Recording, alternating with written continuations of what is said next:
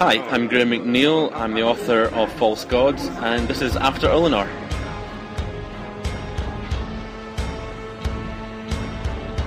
Foxcaster Online.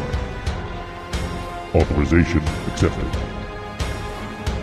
Uplink confirmed. Begin transmission.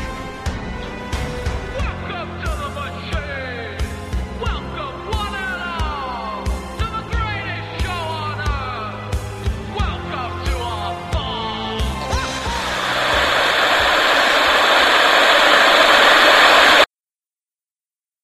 Horus has seen beyond the veil of this mortal flesh you call life and learnt the truth of your existence. He is privy to the secrets of the ancients, and only he can help you towards perfection. Perfection, whispered Fulgrim. Yes, perfection. The Emperor is imperfect. For if he were perfect, then such things could not happen. Perfection is slow death. Only change is constant, the signal for rebirth, the egg of the phoenix from which you arise. Ask yourself this. What is it you fear? Fulgrim stared into the eyes of the portrait, eyes that were his own, but for the awful knowledge within them.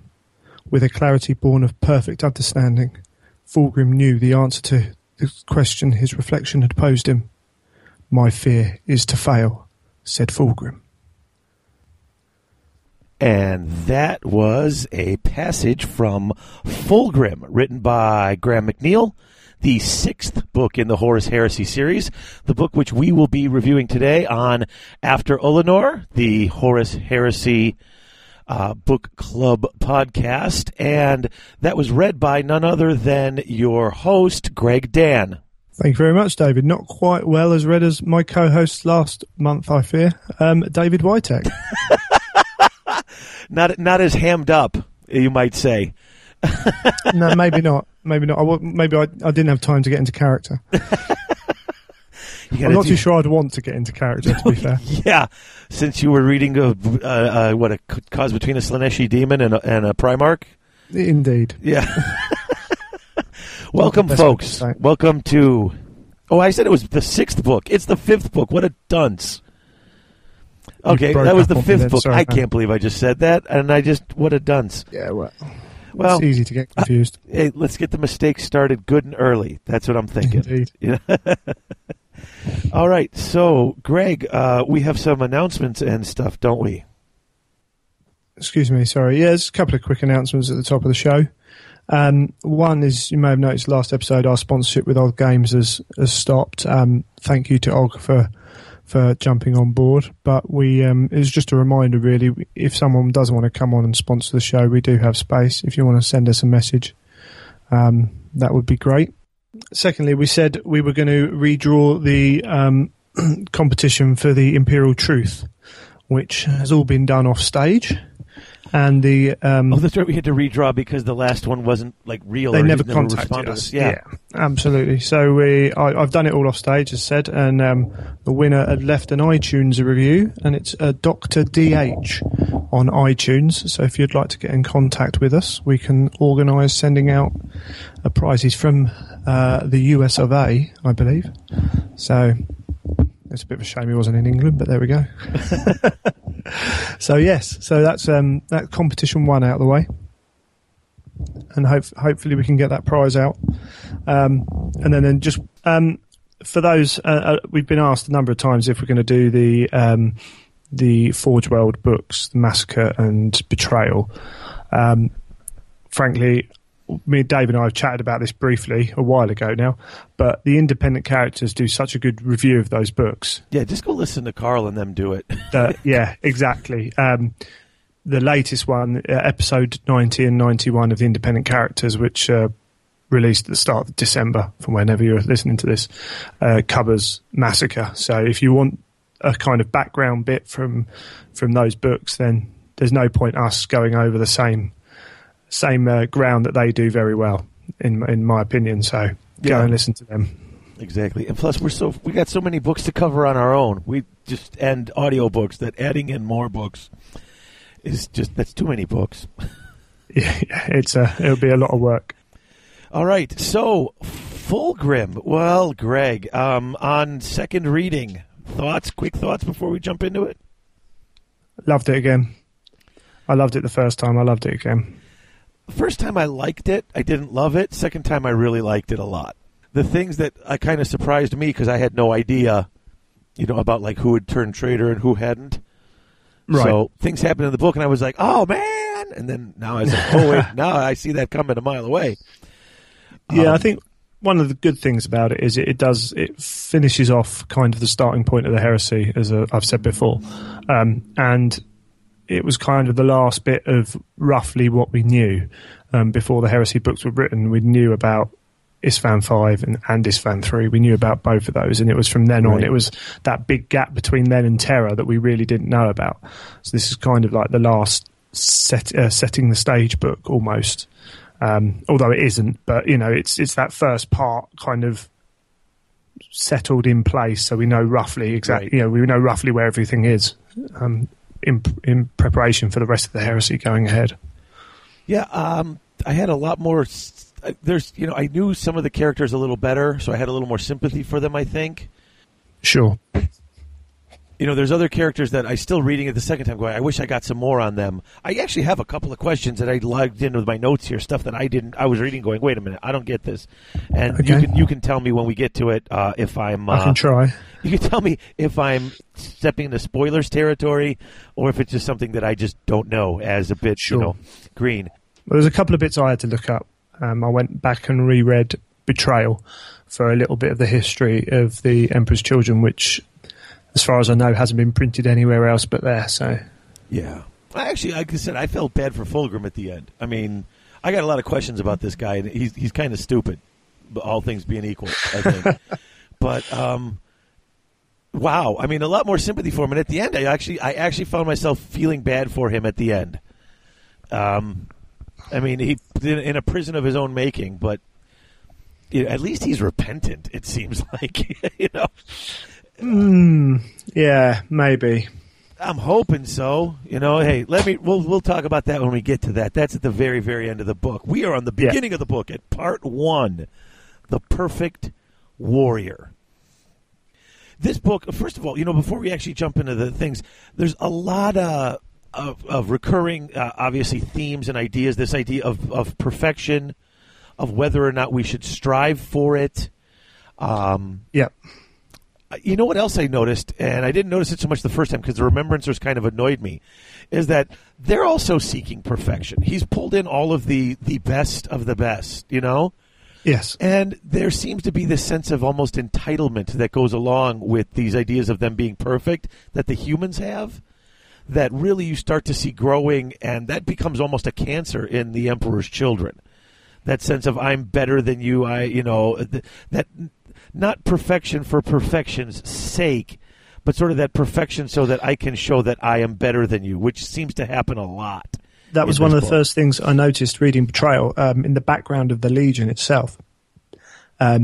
Originally, when they were created on Terra, they were a lot of the nobles of Terra who had kind of been subjugated by the Emperor, gave up their children to be to use as kind of an offering almost. Okay. And a lot of those were then dragged into the Emperor's Children.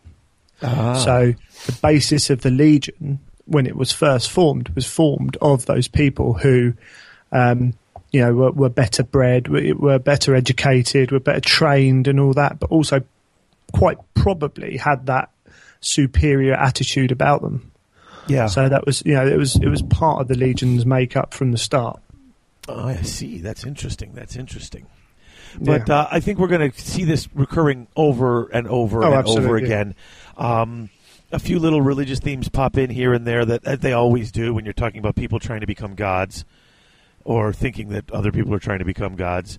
But I really liked, in fact, I had to go back and really look at, in fact, one of the first characters, and we'll start chapter 1 in a moment, but Ostian Delaflor, Delafor, the sculptor who sculpts the sculpture of the Emperor. At first he felt bad for him, like, oh, man, poor guy, the one good guy in the middle of it, but then I sit there, I'm starting to wonder, I mean, first of all, he's obviously got some character flaws, I think, that I didn't notice the first time I read the book. But he also, I start to wonder if he almost deserves it. It's like, man, you're stupid. There's another one. It's like, hiding off in his little hole and ignoring the world. Some of the same issues. Basically looking around at all the people. These people are beneath me. Look what they're doing. I mean, we'll get to it later, but I wonder if you caught that at all. Yes and no. Yeah, there's certainly an aspect of that. Otherwise, it wouldn't be an issue. But there's also the fact that what other choices does he have? You're on a ship traveling through space, millions of miles from home, and everyone above you is in on what's going on. That's just kind of puts his head down and go, well, I'll worry about myself. Yes, but when good men do nothing, evil flourishes, and there's absolutely. And there was a couple of moments where he kind of tried to do something, and it was that little quirk of fate meant that it didn't quite happen, or the wrong words were used. There was a couple of moments where he tried, but it's one human on a ship. But yeah, you're right. I mean, I'm not saying he could have changed that much. I mean, he is one human on a ship full of Astartes and a Primarch who's been corrupted. I think he was well aware of it. But yeah. So, all right. Well, let's jump in then. So we start with Chapter 1. Got a bunch of characters we're meeting. Ostian is one, the humble-seeming artist, a genius sculptor. Serena DeAngelis, who is a painter, who apparently is a very good painter, but doesn't think she's very good. She's also seems to have a weird habit of cutting herself. She's an emo cutter. She's an emo cutter, indeed. All of the remembrances. I mean, it says later on that Fulgrim's tried to bring the best of the best. It's his seek for perfection. He's made a few deals back on Terra and said, no, I want this person, I want that person. Right. So we're looking at already the remembrances are seen to be gifted people. They're already taken from the best poets, the best artists, whatever. But he's then tried to handpick the very best of those. Right. So we're dealing with those. And if you look back through history as well, you deal with Van Gogh and all that. Some of them are very troubled people. Van Gogh was nuts and had syphilis and all that stuff too. So, but he ain't the only one, is he? I mean, you can look back through pop music and all the great people that have had serious issues, all the real talents. So it's something that almost runs kind of level at certain points. So yeah, I can see what you're saying. But let's see, who else do we got in here? And like I said, I'm not trying to brush off what you're saying. I just don't want to get into idolizing. No, that's a different culture conversation. Icons who die early because they're dumb. But there are those as well. Hey, I might like your music, but don't get crazy on me. Now, speaking of crazy musicians, Bella Kinska, whatever was it? Yeah. A diva upon a diva. Oh, my God. So this is the whole opening scene. They're going to see her performance. I kind of like this. She likes Ostian. It's obvious. Ostian cannot stand her because of her ego, which he's got a bit of an ego. You don't see it as much until the very end, but it's there. He just actually... I guess he is the good example, I mean, he's got some flaws, but at least he keeps them under control and isn't like a maniac. Yeah, I mean, he's trying. Yeah, I mean, he is completely socially inept. I mean, the point is he's kind of rude to her without necessarily intending to be because he's kind of just can't handle those situations now. Yeah, we're war gamers. We all know people who are socially inept. So enough said with that, but. There's nobility there joining the 28th just to hear her singing. Officers from the Imperial Army are there. First Captain Julius is there. She starts singing, and someone leans over and speaks to his companion who he's with. She stops the show and has a huge argument with this guy and basically says, I'm not going to sing until you leave. And my good woman, I paid good money to be here. I'm a lord. And she's like, I couldn't care less. Here it is. Wait here. I love this. I demand you play unwoman, shouted Paljor Dorji. Do you have any idea how many strings I had to pull to have myself assigned to this expedition in order to hear you play? I neither know nor care, snapped Bequa. Genius such as mine is worth any price. Double it, triple it. You've not even begun to place a value on what you have heard tonight. But it's irrelevant, for I shall play no more this day. So this goes back and forth, and then finally Fulgrim shows up and says, would you play for me? And of course, you're going to play for Fulgrim because he's Fulgrim, so... Yeah, there's again a very quick scene showing exactly kind of the flaws of everything. You've got the corrupt nature of the army, the bureaucracy that goes on there that can be abused, and then you've got this obvious problem with this, this diva taken to the nth extent, seeking perfection, and one whisper puts it off. Oh, exactly. Just the one, and because it doesn't say you couldn't hear it. She saw him talking to her. She saw him talking to the person next to her and stopped the show. That's just great. That's not even as bad as like when you see those, like Barbara Streisand stops the middle of her show because some guy's phone goes off. Yeah. And so she goes and answers it for him, which is actually really funny, and she's not like, being horrible to him. But this is just taken to an nth degree. It's kind of crazy. But then we jump ahead, and they talk about the opening battle of the cleansing of Laren on Atoll 19. I got some questions about this, first of all. Okay. Well, you know what? I guess let's go to the end of chapter 1, I guess, just to get to the end of this opening battle, and then I'll ask my questions. Let's see. We've got Solomon, Second Company captain. They're pinned down. Support's not there. It seems like they can't get. They worry that the Laren has intercepted their Vox transmissions, the ones that aren't supposed to be able to be hacked. They seem to be hacked because the Laren seem to know their moves. And so Solomon tells Gaius, who's his second in command, they're going in themselves without backup. I love the way the place is described. It's hard to look at. Yeah, it's a classic Black Library talking about something of the warp. Yeah, the angles and colors are so over the top. It shows you that it's wrong. It's not natural. The angles don't quite work. The colors aren't quite right. It's not quite normal. Yeah, and it gives us an indication right at the start of the book where we're going. And then you get this description of Solomon, who knows he's reckless.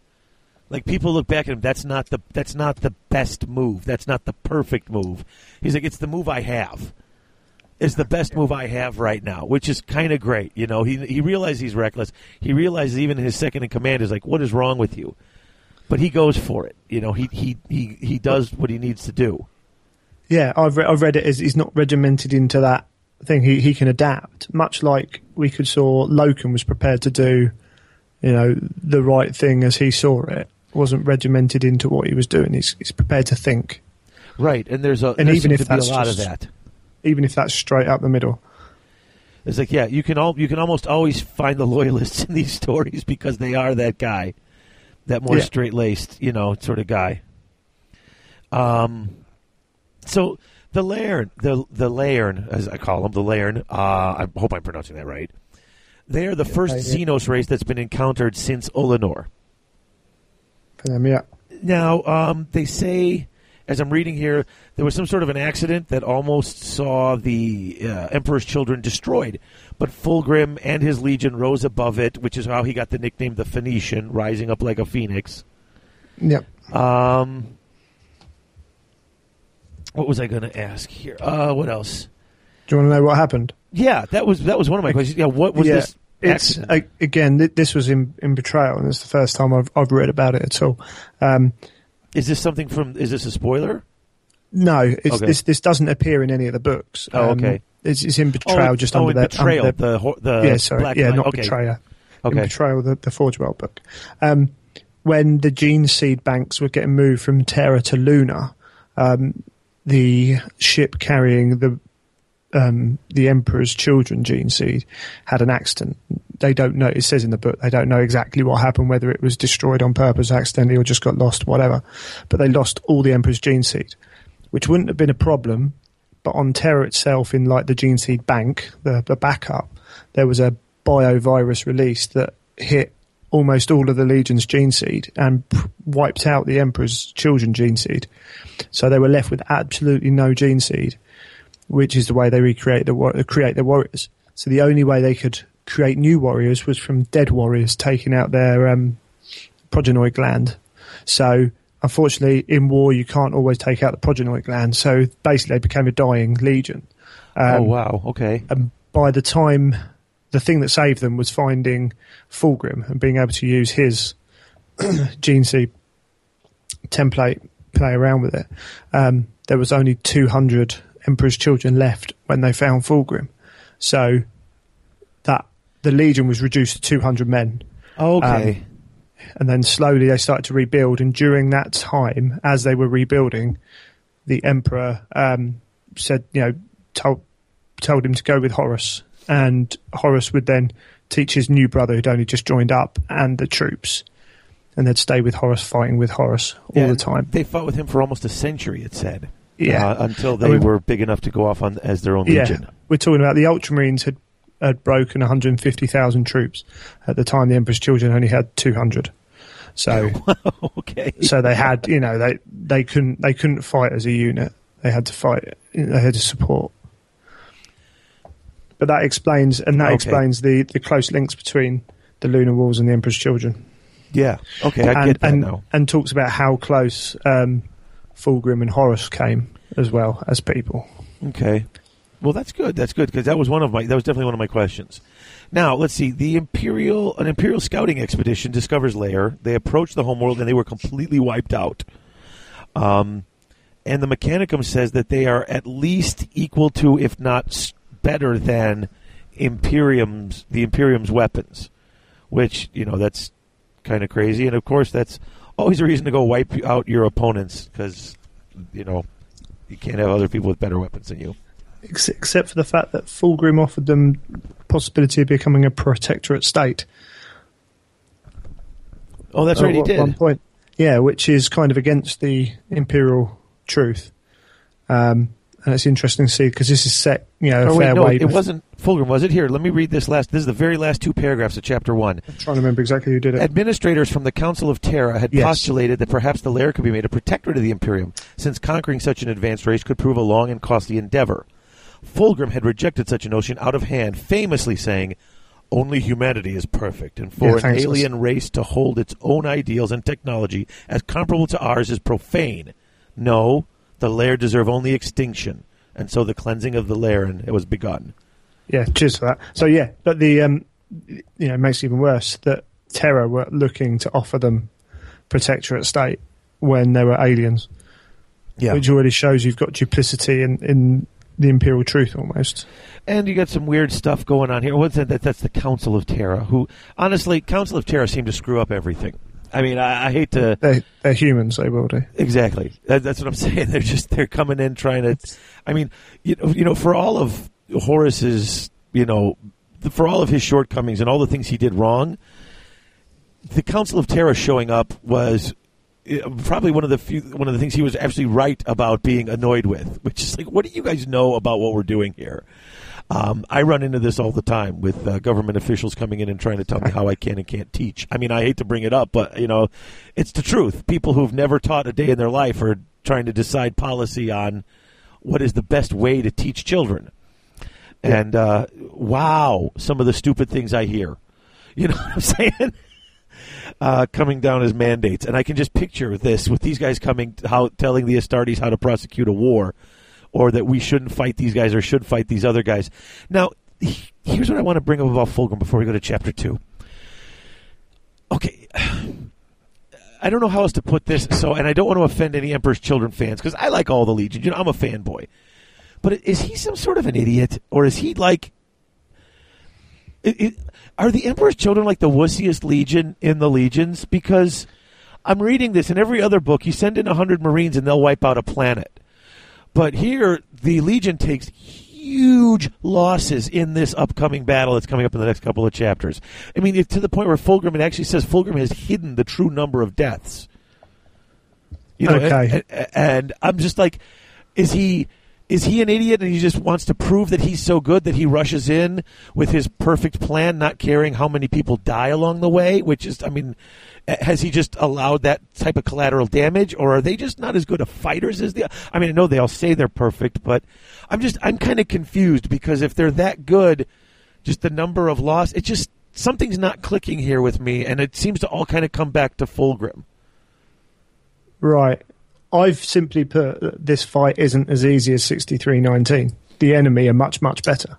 Okay. They're better armed, they're better trained, they're physically superior to most enemies they fought. So did they underestimate them? don't think they necessarily underestimated them. They went in to fight a fight that they had to fight, no matter But they didn't how have good to the win it enemy in a are. month. I mean, Fulgrim started doing, we're going to win this in a month, and we're going to push forward no matter what. You know what I'm saying? Yeah, I think that is potentially part of the over the course of the book. We see the what leads to the fall of Fulgrim and the whole Legion, and that's part of it.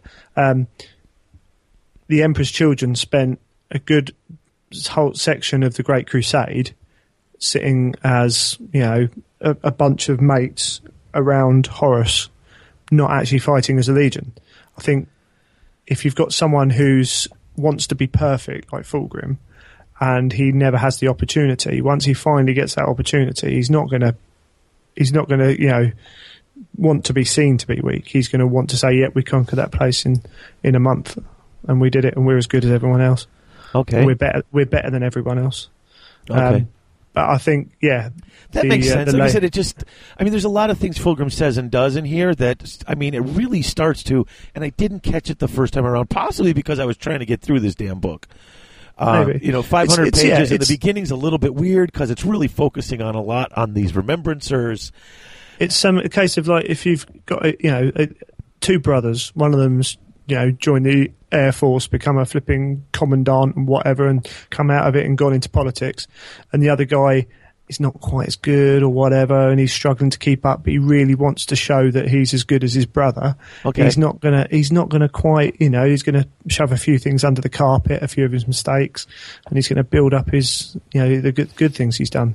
And I think that comes to part of it. His pride, you know, the fatal pride, his hubris, I guess you could say, which really comes into play as we move through these books. I mean, I kind of feel bad for him in a lot of ways. I mean, I just wondered. I mean, he's afraid to be weak. Then they kept saying that the mistake with the Legion, with the gene seed, and I was just like, is he inferior stock? I mean, I had no idea what that meant. Now, obviously, you clearing it up that it was just, you know, the ship was ruined. Obviously different. 200 years of Great Crusade, Fulgrim didn't get found till, you know, much later. Well, not much, but a certain part through the Crusade, that their Legion might only have been able to fight for 30 or 40 years at full strength in Crusade, so they've got a lot of glory to catch up on, where, you know, Horus has been doing it for 160 years or whatever. Oh, true. And he can point at, you know, thousands of planets bought under his name, and Fulgrim can say, "Oh, I bought these 10 in." It's going to rankle. Right. And that's part of it, is his inability to, I mean, when you lock yourself in looking for perfection, and this is true in any sort of story. I mean, it's like with the mad scientist looking for forbidden knowledge. I mean, nobody's perfect, and to try to be perfect is just pretty much unattainable. I mean, I think that's what's taught in pretty much every religion and every place. You know, there's only one perfect being, and that's whatever being that you're worshiping, and then everyone else is flawed. And Fulgrim doesn't quite get that. I mean, there's a lot of weird. I mean, he's obviously. I mean, I can only hope that it's the corruption of Slaanesh that is clouding his judgment. Otherwise, he has the worst judgment of just about any Primarch we've met so far. I mean, it's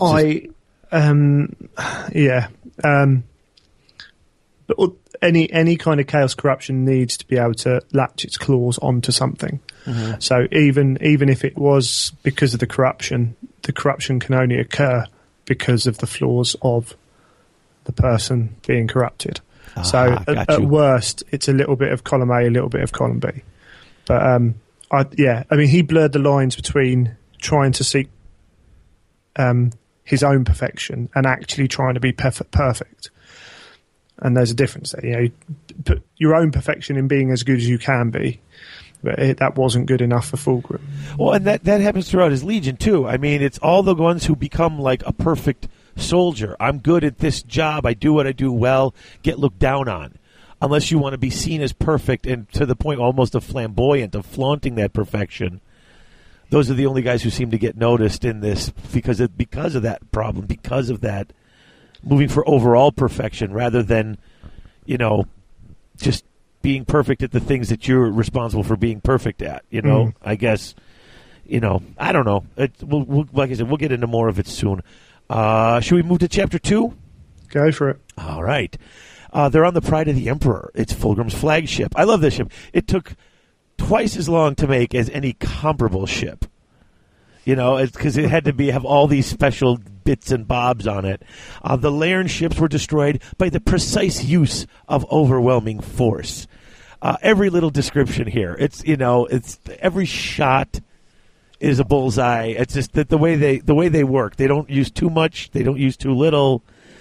Yeah. And the use of language in here as he describes all of these shots, it just hammers it over your head. If you're not getting it by now, hey, guess what? They're perfect. It's done quite well as well, because when you read like the attack on 6319, I mean, that was smooth and everything went well. When you think of Space Marines, that's how you think of Space Marines anyway. So to make one Space Marine Legion more perfect than the others, it's quite a difficult job. So he kind of has to repeat these things a number of times through the book to try and kind of get over the fact that yes, they're ever so slightly kind of more perfect in the way they do that, but still got those flaws in the way they do that. It's not an easy job. And it's fun because in his need to constantly repeat it, to point it out, it's also that they're constantly repeating it in their own heads. They're constantly pointing it out to themselves. Now, does this lead to them not actually, maybe are they trying to convince themselves they're perfect? Or do they truly believe that they're perfect? If so, it does come across as a little conceited when you're constantly telling yourself how perfect everything you do is. And why conceited? You know what I'm saying? It's just there's a great double use of it. Is yes, by constantly repeating it, you are setting them apart, but by constantly have them being the ones who are saying it, I can walk around all day saying how wonderful I am. You know what I'm saying? It may or may not be 100% accurate until other people are saying it. And most of the time when it's being described through the eyes of one of the Emperor's children. So I really liked that as a touch, as a bit of a literary device, as to push it home that, yes, they're a notch above, but constantly throw in that you get there, that narcissism, a bit of it comes through. Sure, It was just really well done. I liked it. Let's see. Then you get Julius comes in. He has an equerry, which I liked the fact that he had an equerry, just because in Eisenstein it was so frowned upon by the word bearers that someone would have an equerry. Of course, they're all Death Guard. Yeah, the Death Guard are saying, "Oh, only a guy clinging to stupid old traditions or some sort of a ponce would have an equerry," and then we go with the Emperor's children, and he's got one. They've got a lot more shining of armor to do. To be fair, well, that is true. There's a lot more gold that needs polishing. So this is the point where they go in, and he has one. They tell him he's got 1 month to bring the Laren into compliance, and I don't think Julius is the most happy about this. It's like, you've got to do this. He goes past that image of on the Phoenix Gate of the Emperor presenting the eagle to Fulgrim, and I'm wondering if that was almost a mistake. I mean, not because of what happens to Fulgrim, but I kind of draw a parallel to this idea of perfection. And remember when the Emperor said to Horus, "Make no mistake, we'll rule the galaxy," and Horus. And you never actually get the scene, so maybe he did say it that way, but Horus took it as "make no mistakes and we'll rule the galaxy," and it's that burden of doing everything right, that burden of perfection that puts a crack in Horus's, in his veneer, which is kind of what allows Erebus to jump in there, I think. Right. In Betrayal, they cover this again. It's another bit that's covered. The Emperor's children, before Fulgrim was found, were lauded even then as being kind of almost the perfect warriors, and the Emperor used them a lot in diplomatic missions as well. So they became kind of the Emperor's tool when he wanted to send places. And then when Fulgrim met up with his warriors for the first time, he got on his knee to his warriors and basically said, "We are tools of blah, blah, blah. We are the Emperor's children." And it was just this little speech that's in Betrayal, which then persuaded the Emperor to give them his mark. So they're almost being used as equerries in their own way as diplomats. So giving them the Emperor's seal, and with Fulgrim doing that. So that was all before the Emperor had got to know. He'd spent a little bit of time with Fulgrim. Okay. So it might not have been. I mean, he's the Emperor, so he probably did know quite a lot about him. But yeah, that decision-making process. I mean, I don't know if mistake is the right word, but it's just the pressure of that. You know, I'm wondering if there was some pressure to that.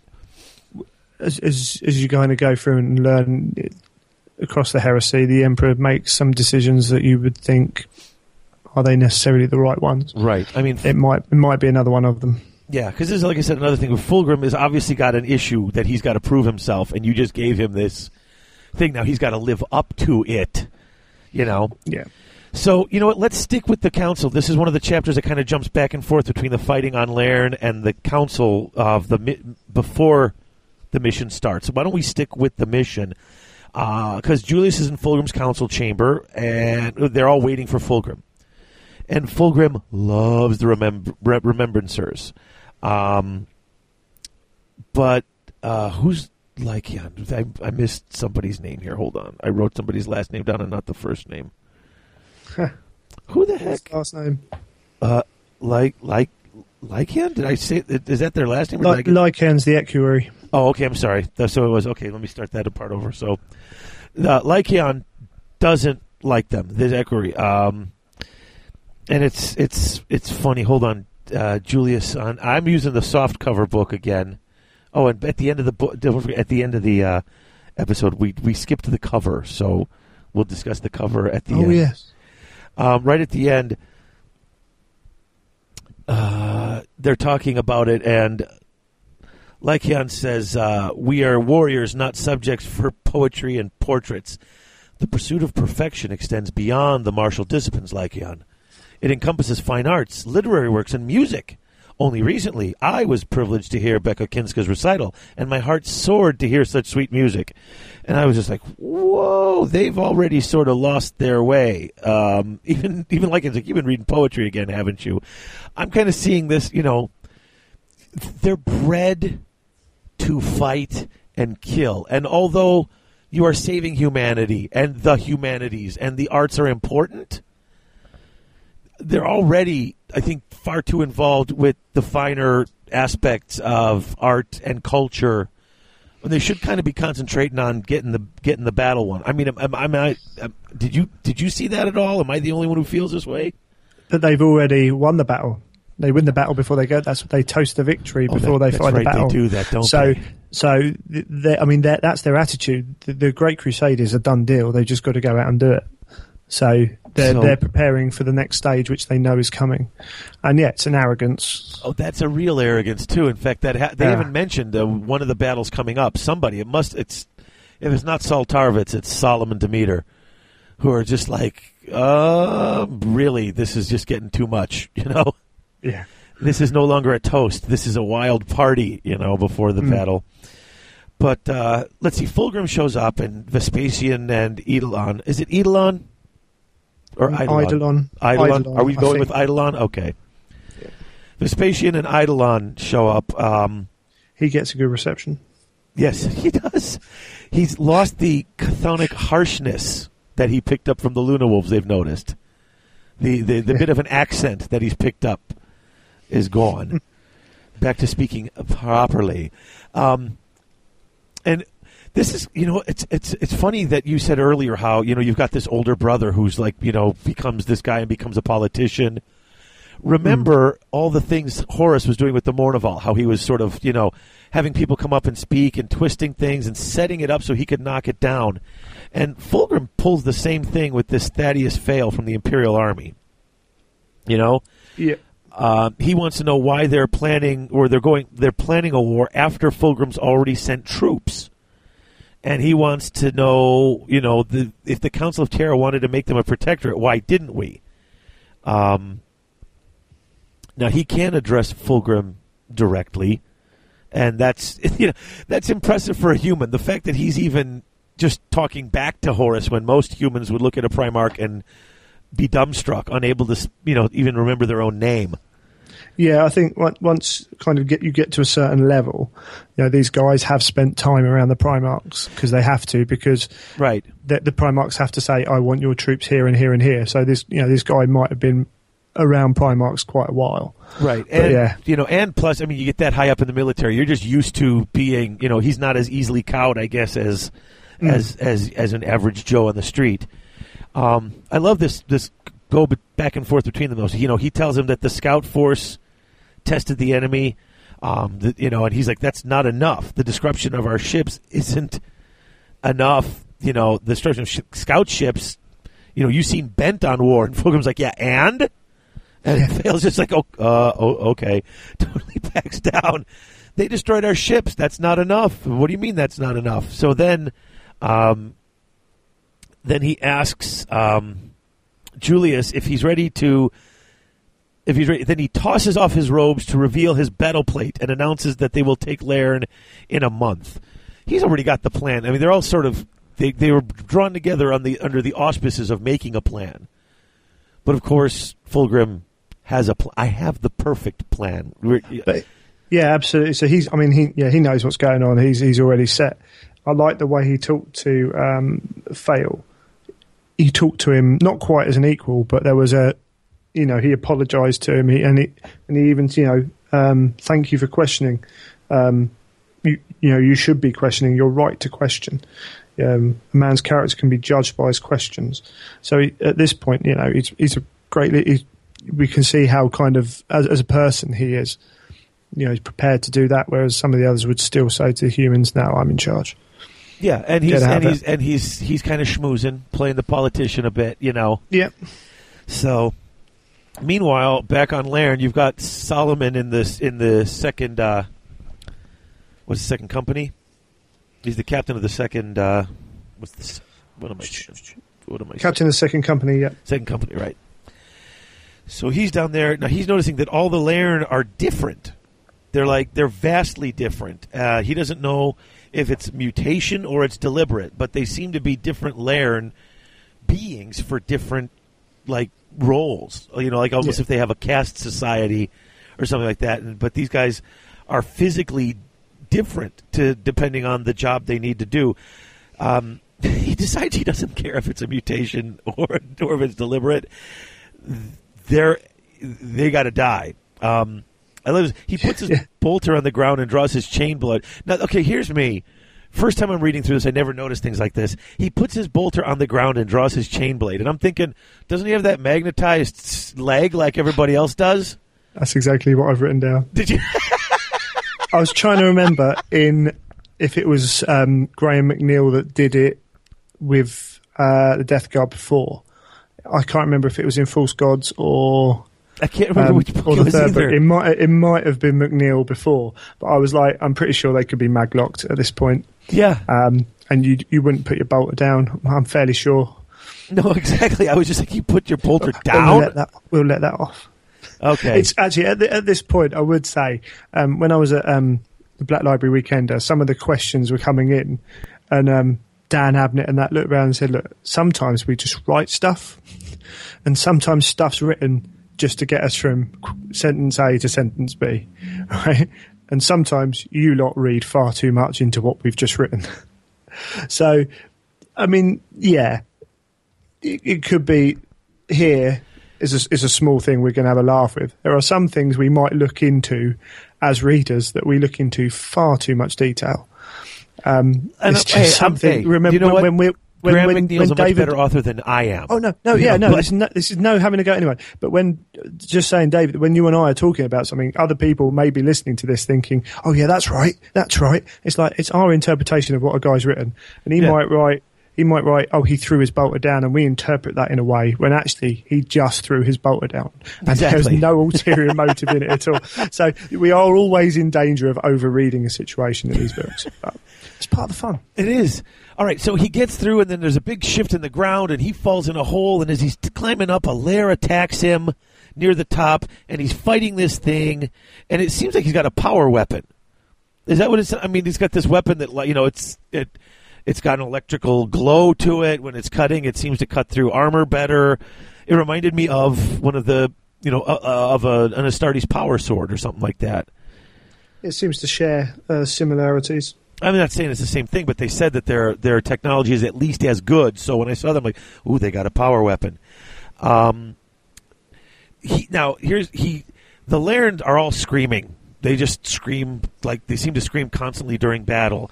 And Solomon thinks he hears that, like, they're enjoying it. Like, as they're fighting and as he's hurting it even, the thing seems to scream in pleasure more than in pain. And he's kind of sickened by it. We get a sense all the way through this the fighting part of this chapter. The Leia warriors are, they're snake-like bodies. They slither.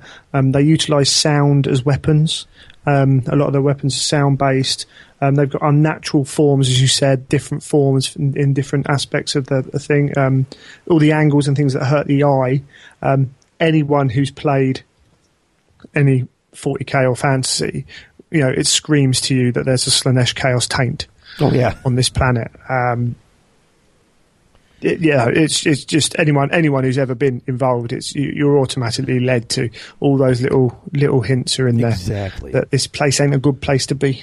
Now, I love the end of this chapter where they're surrounded and there's just so many of these things coming after them, and he's gone up the middle and the guys haven't gotten to him, and he's fighting. He's like, we will not fail. We're not going to give up. So they just kind of form a tighter circle and keep fighting. That total Space Marines. Yeah, exactly.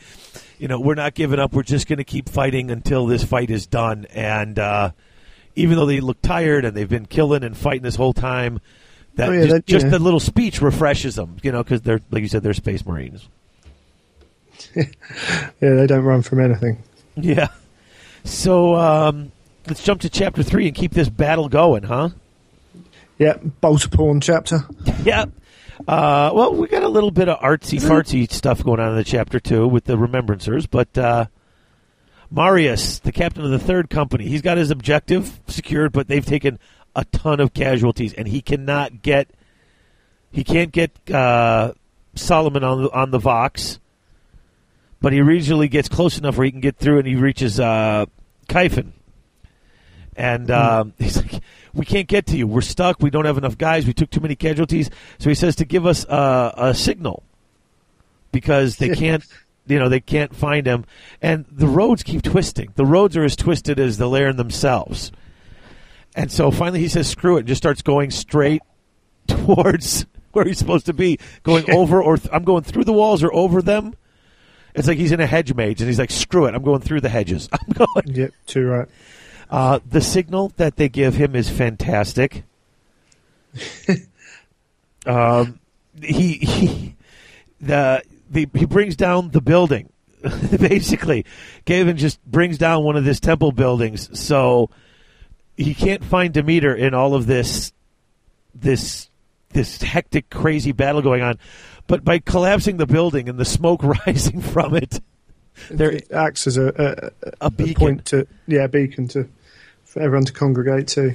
And they are in trouble because the Laren have anticipated their flank attack, and we're waiting to jump the flankers. So they're all in a real bad way until the 3rd finally does show up and head towards them. It shows you the aliens are able to kind of set up these ambushes and things like that. It does show you the mettle of the opponent they're up against. Yeah, it's a very good opponent that they're a threat in close combat, and they're a threat in the way they organise and all that. It's a tough old battle, this one. Yeah. Marius, Demeter is still fighting, and they're getting outnumbered, and slowly but surely, even though they're killing them 10-1, they're starting to lose. And Marius and Verosian and Gaius, Verosian and Gaius, Kyphon, They finally arrive and wipe out the remainder of them, and Solomon and Verosian they're talking about the difficulties in the battle, and whether Gaius Kyphon is anything more than a line officer, and they get a lot of these conversations come up. I mentioned it earlier. He's no better than a line officer. He's good, but he's not a line. Well, why isn't he more than a line officer? He does his job well. He's faithful. He's loyal, but he's not a braggart. He's not sitting around saying, "Oh, pay attention to all the things I can do." Which, I mean, am I wrong in that, or are you getting that too? I mean, that seems to be. I mean, that's what they kept saying about Saul Tarvitz. He'll never be anything. He's just every time Again, I saw him. Yeah, they seem to have mistaken the personal drive of ambition to achieve as part of perfection. Yeah. Which is, I say, in Betrayal, where they link in with a lot of that kind of nobility, kind of seeking to put yourself above someone rather than actually just to become the best person you can, but to kind of prove that you are better. Has leaked into part. It's kind of corrupted their version of perfection. Yeah. So once they finish and take this bunker, they've got this Atoll 19, and so they start, loading up and cleaning up. And the gunships start dropping in and start transforming it into their bulkhead. This is where they're going to take Laren from. Is they've taken this one. They've got one base basically they've taken over. And they're gonna make that where they drop all their stuff in and start moving out to take all the other ones, because they're all these floating giant these are basically floating islands, aren't they? They're floating above because the whole formations. Yeah, the whole planet's like a water based world. Apparently. It's quite a cool world. Yeah. And it's all floating over it. So they're going to go from island to island, but this is the first one, and they take that one. Meanwhile, when this is all going on and the fleet's disembarking to come down there, Ostian and Serena are watching the fleet disembark from the observation deck. Ostian didn't want to go, wanted to sit with his giant block of marble that he's working on. But Serena drags him, and he goes anywhere with her because he really likes her. So you get a nice little human interaction there. He's never seen the sea. And she... Because there is no sea on Terra. Yeah. All got boiled away. And she just wants to... she wants him to come down and see this when they got the planet secured so she can see it. I like she can't mix the color for the sky she saw in 28-2.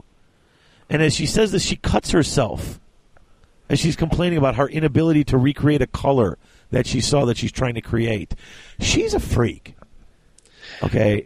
Well, there are people like that around. Yeah. People who self-harm. I don't want to go around and say everyone who self-harms is a freak. Okay. She manifests her emotional failure in a physical form. Okay, I'm just going to go directly from a pure psychology student from the psychology book point of view. Self-mutilation as punishment for your own perceived shortcomings is a mental disorder. You're right. It's not a good place to be whatsoever. Right. Yeah, but again, it's not something we're not familiar with. Right. Here, it's the way she manifests her disappointment and all that. But it's not a good place to be, and ideally someone would be helping her out and finding a way to sort it out. Yeah, but she manages to keep it fairly. And he's once again, he's not going to say anything to her. He's too shy to say anything to her. He likes her. He's too enamored with her. Yeah, and doesn't want to lose the friendship. Right. Yeah, he's got one of those things where he's afraid to say anything to her about more than a friendship because he's afraid to ruin what he has. Exactly. He'd rather hold on to the little thing than take a risk for the big thing. Now she goes off to go to sleep. He's telling her she looks exhausted, but he sits there and he's just watching the planet. He's never seen the sea before, and looking at it even from this distance, it's an amazing, beautiful planet. And that's when Bekwa Kinska shows up and starts hitting on him, and like really hardcore. Not even hitting on him; she's throwing herself at him. Oh yes, and he thinks she's kind of vulgar, and he's kind of grossed out by her. He's kind of grossed out by how forward and blunt and sort of freaky she is. It's kind of the opposite of what he would want. Well, I mean, she actually starts telling him the idea of war gets her all hot. You're like, oh, yee. In fact, she does this great little. This is like one of the first times you start to see this sort of theory or this philosophy pop up. And if you're on the soft cover, I'm on the last page of Chapter 3, page 64. And he's saying, she goes, but nothing, Ostian, said Bekwa, jabbing him in the chest with long, painted fingernail and pushing him back against the glass. The body is the soul's prison unless all 5 senses are fully developed and open. Open your senses and the windows to your soul fly open. I've always found that when sex involves all 5 senses, it's quite mystical experience. And he just like yells no and like he runs away from her. You know what I'm saying? He's just really, kind of. Then she's, oh, stop being silly. I won't hurt you unless you want me to. And he's just like, oh, ew, lady, come on.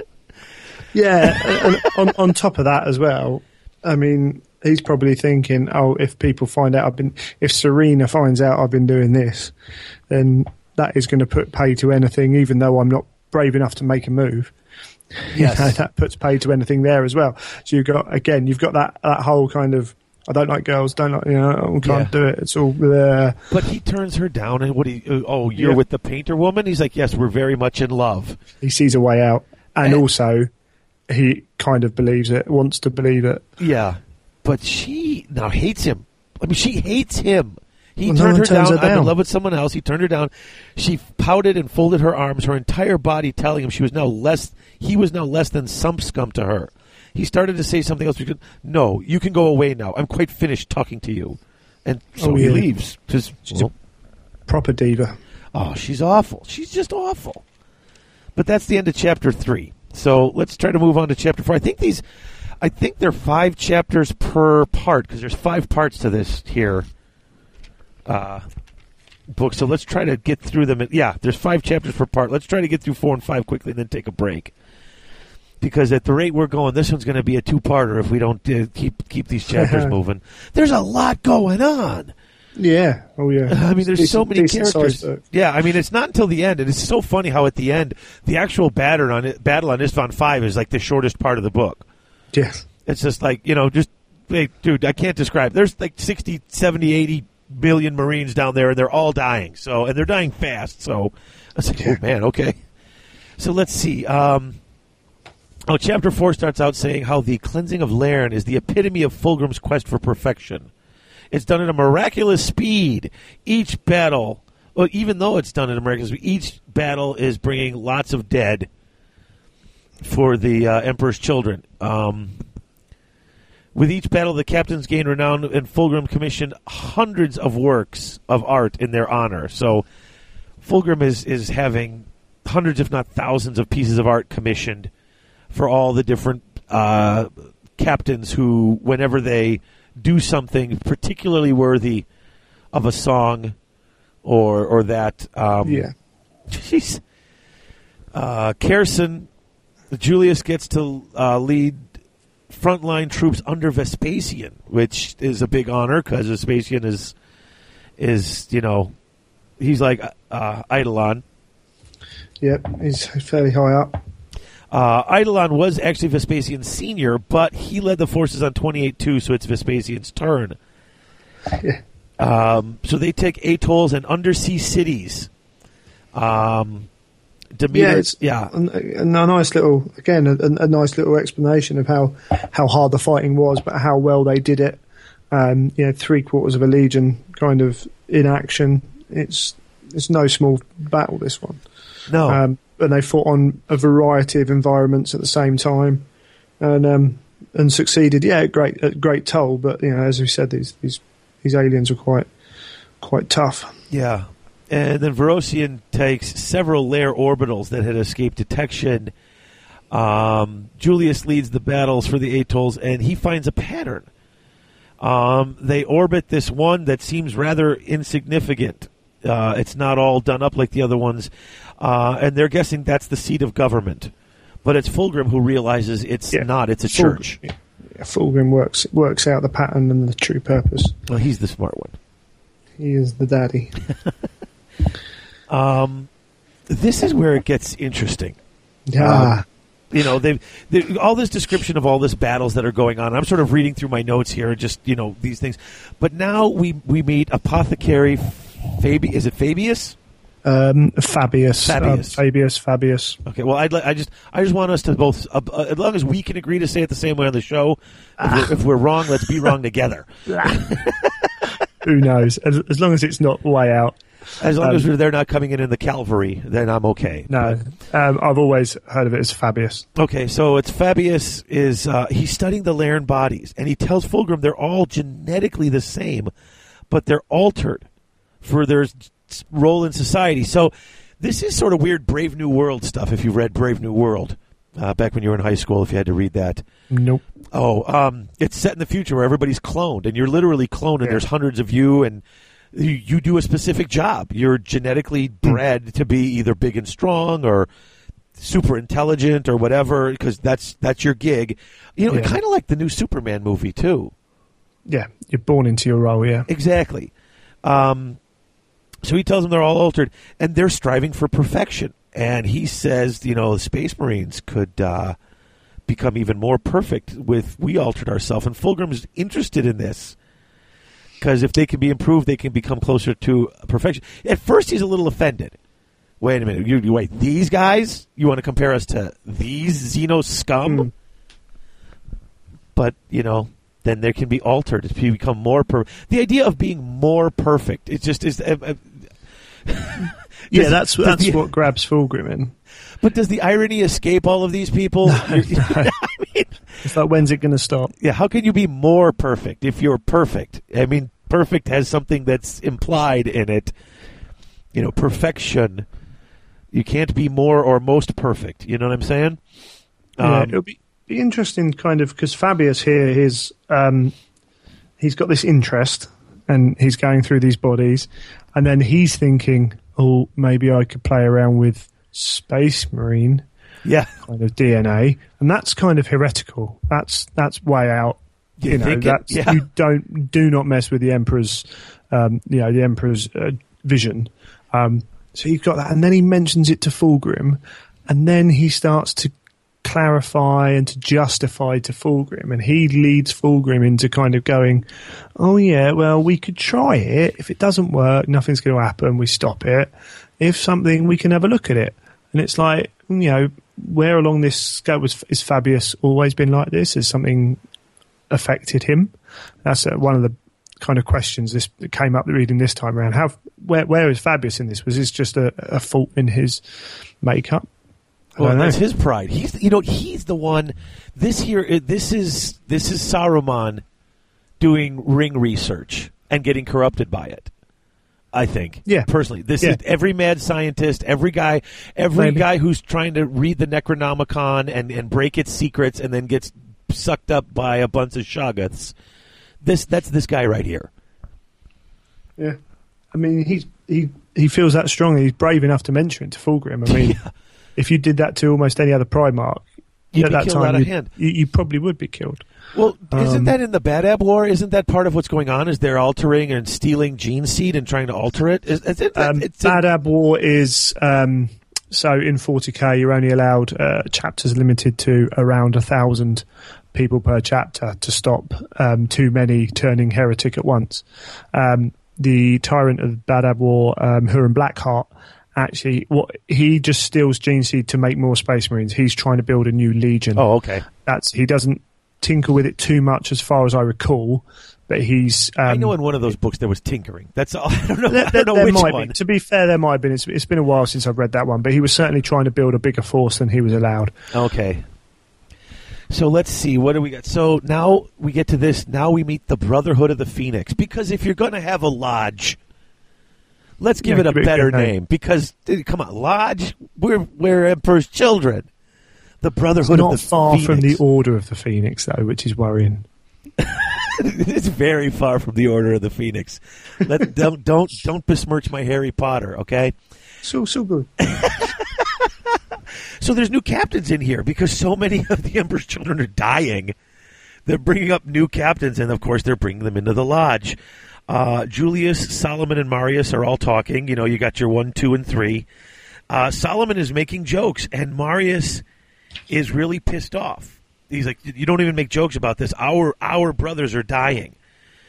Which I mean, and you realize basically Marius is still kicking himself in the pants for not making it to that battle on time. Yes, that's seen. That's kind of the way the Legion works.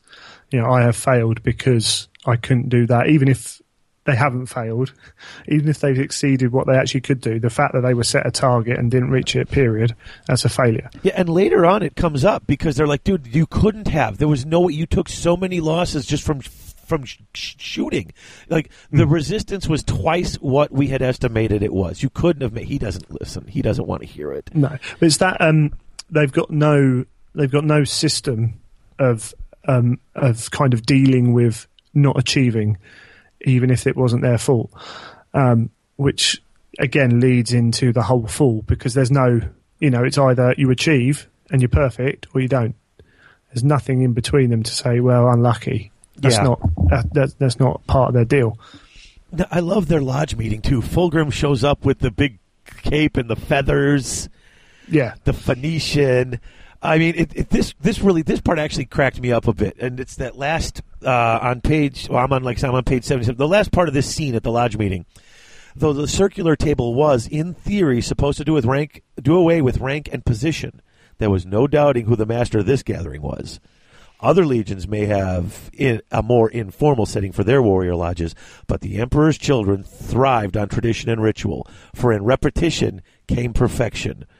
Brothers of the Phoenix, said Fulgrim, in the fire I welcome you. So even their lodge meeting, I remember the only other lodge meetings we were privy to were the ones, the ones in the first books with the Sons of Horus. Yeah. And dude, they were meeting in like the boiler room under cloaks and stuff. It's like, this is a quiet little thing. He's got a big pomp and pageantry. He can't do anything. No, it's all about Fulgrim. Exactly. It's all about Fulgrim. But actually, and it also gives him a lot of control. So we get to see the lodge in, and we know that Erebus used the lodge in the Sons of Horus. Oh yeah. Here, it's Fulgrim's lodge. So the way the lodge works within aspect of what happens in the book is very, very different. Yeah. And there's one other part that they go back that's in the meeting, and I'll finish the meeting before we jump back, because there's one little thing going on with Becca Kinska. But even in their informality, I was writing, they're formal, selective, elitist. This Warriors Lodge was only for the officers of ranks. Yep. So they didn't invite any. It's supposed to be for anybody, except in the Emperor's Children, they don't invite the rank and file. It's for all the different levels of captains. And they probably wouldn't turn up anyway, because they wouldn't think they're perfect enough to turn up. That's true. It's just one of those things. It's that kind of cycle that they breed into. But everything. That's where Saul Tarvitz and Lucius show up to the first lodge meeting, because they were brought up. They become captains, and so they're brought up to this meeting. Solomon goes up and goes. You're talking about where Solomon, Tarvitz nods to Solomon. Solomon nods back. Yeah. Yeah, he returned the gesture, understanding in a moment there was no greatness to the warrior and that he would never amount to much. Yes, and all it is Tarvitz showing a bit of humility. But Tarvitz had what Maris would call the look of a line officer. Yeah. So it's just, they're all thinking the same thing, and it's not even seen as derogatory. Yeah, he likes Lucius, you know what I'm saying? Yeah. But Fulgrim tells him they're going to join Ferrus Manus. And Fulgrim is closer to Ferrus Manus than anyone, which I thought was interesting, even closer than Horus, apparently. Yeah, you got a special bond. Yeah, so Eidolon and Tarvitz and Lucius are going on a different mission. They're going to be doing something else, and that's where they get sent to murder, isn't it? Yeah, they get sent they get sent off that way and come across the distress signal. Right. And then they toast their imminent victory over the Lairn. Because you have to toast your imminent victory over the Lairn. Absolutely. But so there's the plan. We're splitting up. We're going to go join Ferrus Manus and help him with the problem, but not you guys. And there's always disappointment when they get split up, because, nobody likes to get split up from their Primarch. No, and the job they're going to do as well is to maintain see that the governors are maintaining the lawful rule of the Emperor. There's no glory in going to check on people. No, exactly. So, But I will like to say, before we move on, David and I are going to be at Adepticon playing in the Warhammer team tournament. Oh, goodness, yes. And I feel that we should be toasting our victory before every game. Oh, I think we should. That way, when the loss comes, I'll be a little inebriated, and I won't feel as bad. I'll be on the water or something, but it'll be fine. Yeah, we'll have a little taste of our victory. That's All right. right. That's fine. All right, so let's get to this last part with Becca Kinska. This is fantastic, okay? I must admit, it's been so long since I've read it. Right at the first chapter, I kind of wrote down 3 or 4 of the names. I was like, this guy's the straight guy. Are we going to be comparing this guy to Loken? Because I couldn't remember exactly how it worked out through the book. But yeah, it's quite well done. So they've got this one last part with Becca Kinska, and she's in her stateroom, and she's all just furious. She can't even write because this Delafour had the nerve to reject her. Now, this is the part I was just, okay. Though the boy was plain and unassuming, with no great physical attributes to recommend him over the lover she had taken over the years, he was young, and Becca craved the adoration of the young above all else. They had such innocence, and to corrupt that with the bitterness of age and experience was one of the few pleasures left to her. Since her earliest years, Becca had been able to have any man or woman she desired. Nothing had been beyond her. To be denied something now, when she had the opportunity to achieve the incredible, was supremely frustrating. She swears that she's going to get him back. Nobody rejects her. It just goes on and on about how she ain't a nice lady. No, and she likes to corrupt the innocent. I mean, she's just, she's given everything at this point, and now she kind of expects it, and it's not enough. So now she's looking for, like, sick ways to just find some fun in her life. It's just really, it's icky. She's a really yucky person. Oh, yeah. So, I don't know. I wanted to bring it up. I mean, I just wanted to bring that part up because, once again, the idea of these people who are supposed to be better than everybody wind up just twisted, angry, bitter old people. It's like, you can't be perfect all the time, and people expect it. And then when you start acting perfect all the time, you start... something else manifests. Yeah. Something has to balance out. Yeah. So... All right, so let's get to this Chapter 5 and finish up Part 1. 900 aircraft take off from the final Laren stronghold. Solomon doesn't like flying in. He doesn't like anything that's outside of his control.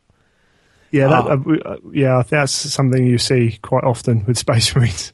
It's like they don't mind going into battle where they can fight, but sitting in and having someone pilot them in is not a comfortable place. Yeah, it's like they put their fate in someone else's hands and they don't like it. He actually says, too many will die without earning a warrior's fate. And then I know Kafin laughs at him, says, I'm going to report you to the chaplain. You start talking about fate and stuff like that. Next thing you're going to start believing in gods and demons. But Solomon goes up to the flight deck, and he doesn't think he's superstitious. He just, honing your battle gear is sensible, because they talk about how he's always doing his little rituals and stuff, and he's not being superstitious. He's just, being sensible. That was one link with Loken. You kind of get a little... Yeah, he's got his own little things. He does his routines and stuff, and a routine could be a superstition. Yeah. Depending on how people view it. But he knows in his head he's having a little kind of, I'm not superstitious, just my little thing. Yeah. he's quite sensible, quite logical about it. Yeah. But yeah, I mean, even, I love the fact that even the insides of the Stormbirds are completely over-decorated. Yeah. It's like way over the top. It's such a change after the last book where everything was completely undecorated. Yeah. I mean, going from Mortarian's group to Fulgrim's group is such, it's an almost disgusting amount of change. It's like, wow. You compare the two and you're not going now from 0 to 60. You're going from like negative 50 to 60. It makes it even all the more drastic. Ends of the spectrum, yeah. But so Solomon's ship is shot down, and he goes into the water, and that's all you see of him in this battle, which is sad because I kind of like that guy. It's quite good in the end, though. Yeah. So Julius lands, and he's in Terminator armor. And he's leading his squad of Terminators from Ancient Rylanor is there, smashing stuff and taking names. He takes a shot of green energy, which causes a little damage to his carapace. It carved through the Mark IV plate barely scratched Terminator armor. Yeah. I mean, 40K's changed quite a lot down the years. You look back at old second edition, and they used to use different kind of dice, D8s and D12s are all involved. Every weapon used to have an armor modifier save like it does in Warhammer. So a las cannon would be -8, I think, and a bolt gun would be -1, -2, something like that. Terminators had a 3+ save on 2d6. Oh wow! So, yeah. It was, so even a +8, you're going to have you got to still get a chance at 11 or 12. It was something like that, yeah. And the small arms fire, you'd need a shed ton of it to start bringing down to terminate it. It shows you. I mean, they've simplified it a lot since then. They've given it the invulnerable save, but yeah, that shows you kind of how tough Terminator armor was kind of envisaged in game. All right, so then, but I love that Ancient Rylanor takes a bit of damage because that winds up in the previous book where Ancient Rylanor, yeah. That is. I mean, am I wrong? I mean, I could be wrong, but I'm thinking this is the crack, the minor hairline crack that winds up killing him in the end. Because they actually mentioned that he takes this beam and it causes this minor bit of. Why would you mention such a minor bit of damage unless it's a nice little throwback, and it's quite interesting because people might remember that I said a while ago when I was talking about the Talking Eds podcast that the third book was written by Ben Counter, but may have been influenced by Dan and Graham McNeil. Right. And we were actually sat at the Blight Library Weekender, and something was said about, are there any books you would have chosen to have written if you could? Kind of one of those questions everyone says no, because it wouldn't have been the book it was, blah, blah, blah. And then Dan and Graham actually looked at each other. I didn't catch the first bit, but they said something about Galaxy in Flames. So I think this, whether there is any truth in that or not, it's more kind of circumstantial evidence to put on that. so if particularly if Graham had something to do with the writing of that, even if he didn't, it's a nice touch. But yeah, it's a nice link between the books. Yeah, as I said, I took a note of that because I was like, I like that.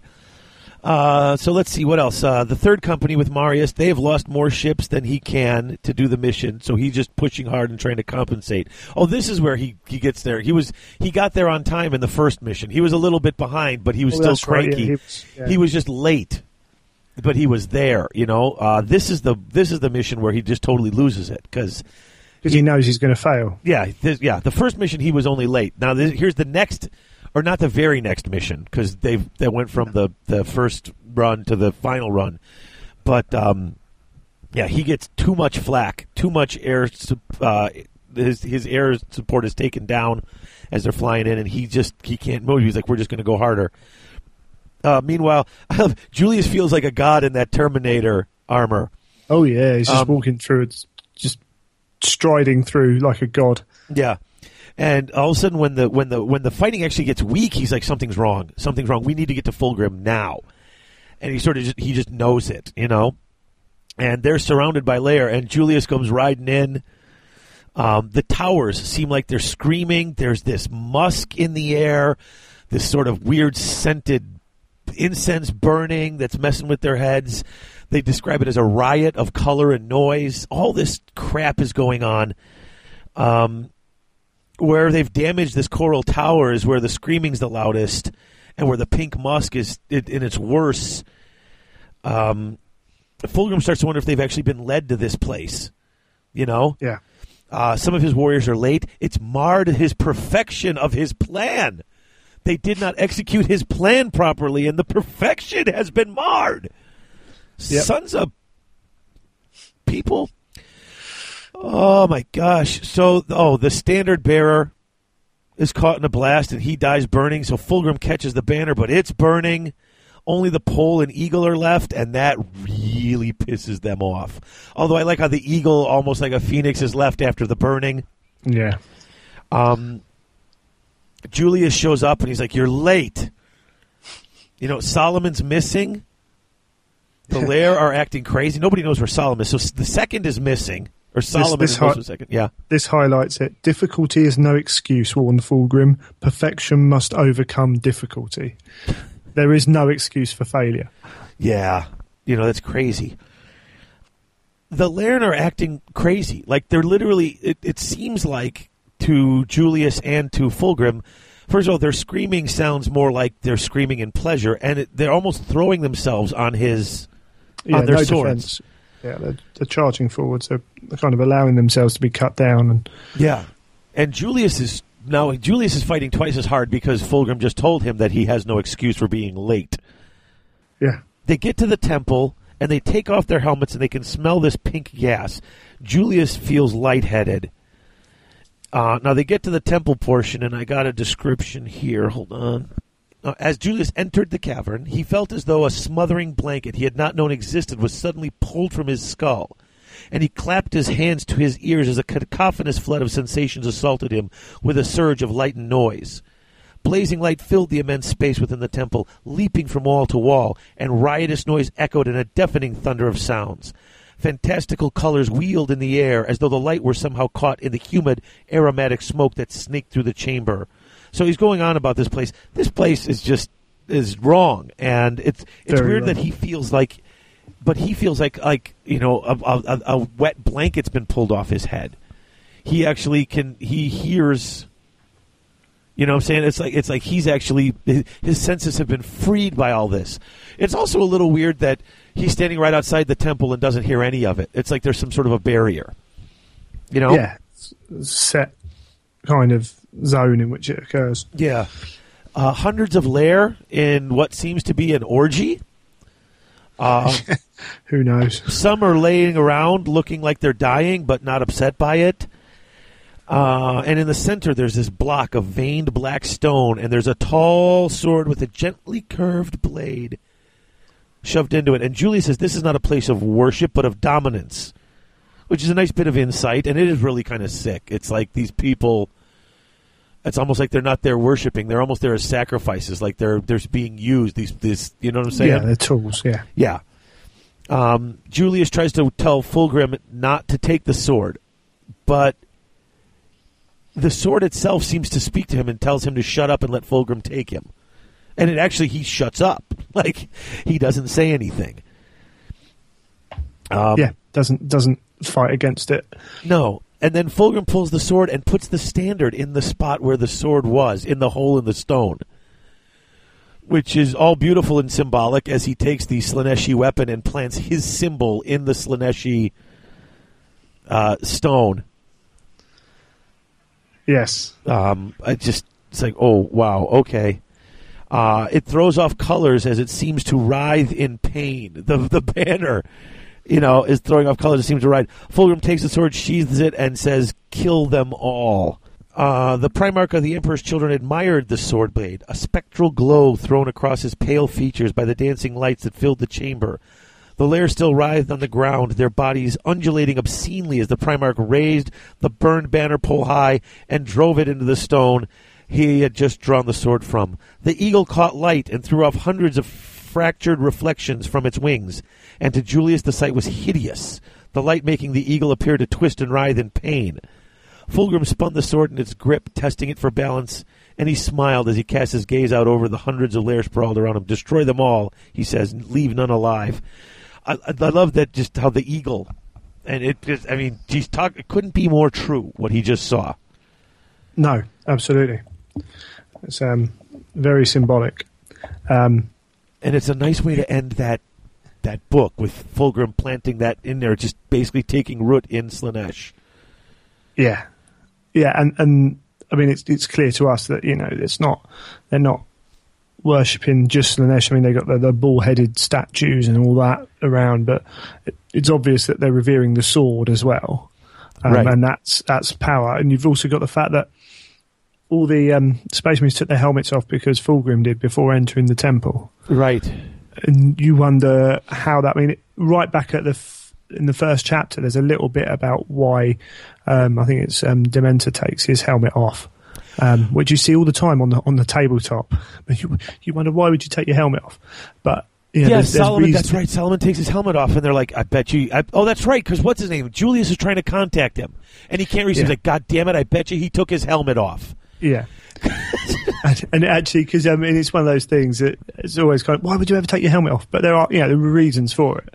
But here they all, a lot of them all took their helmets off when Fulgrim did before going into the temple. You wonder if there was some influence there, or Yeah, or it's if it was possible. just a cruel twist of fate. Yeah, no kidding. Huh? So let's take a break. And when we come back from break, we'll start with part 2, The Phoenix and the Gorgon.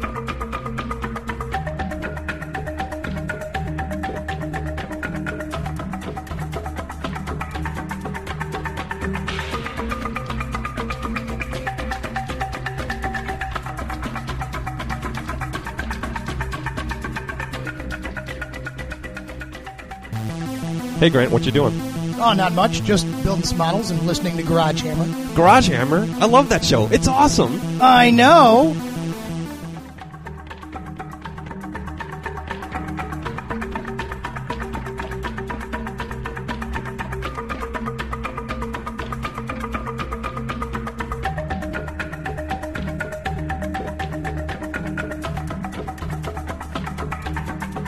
And welcome back to Chapter 6 of our reading through of Fulgrim.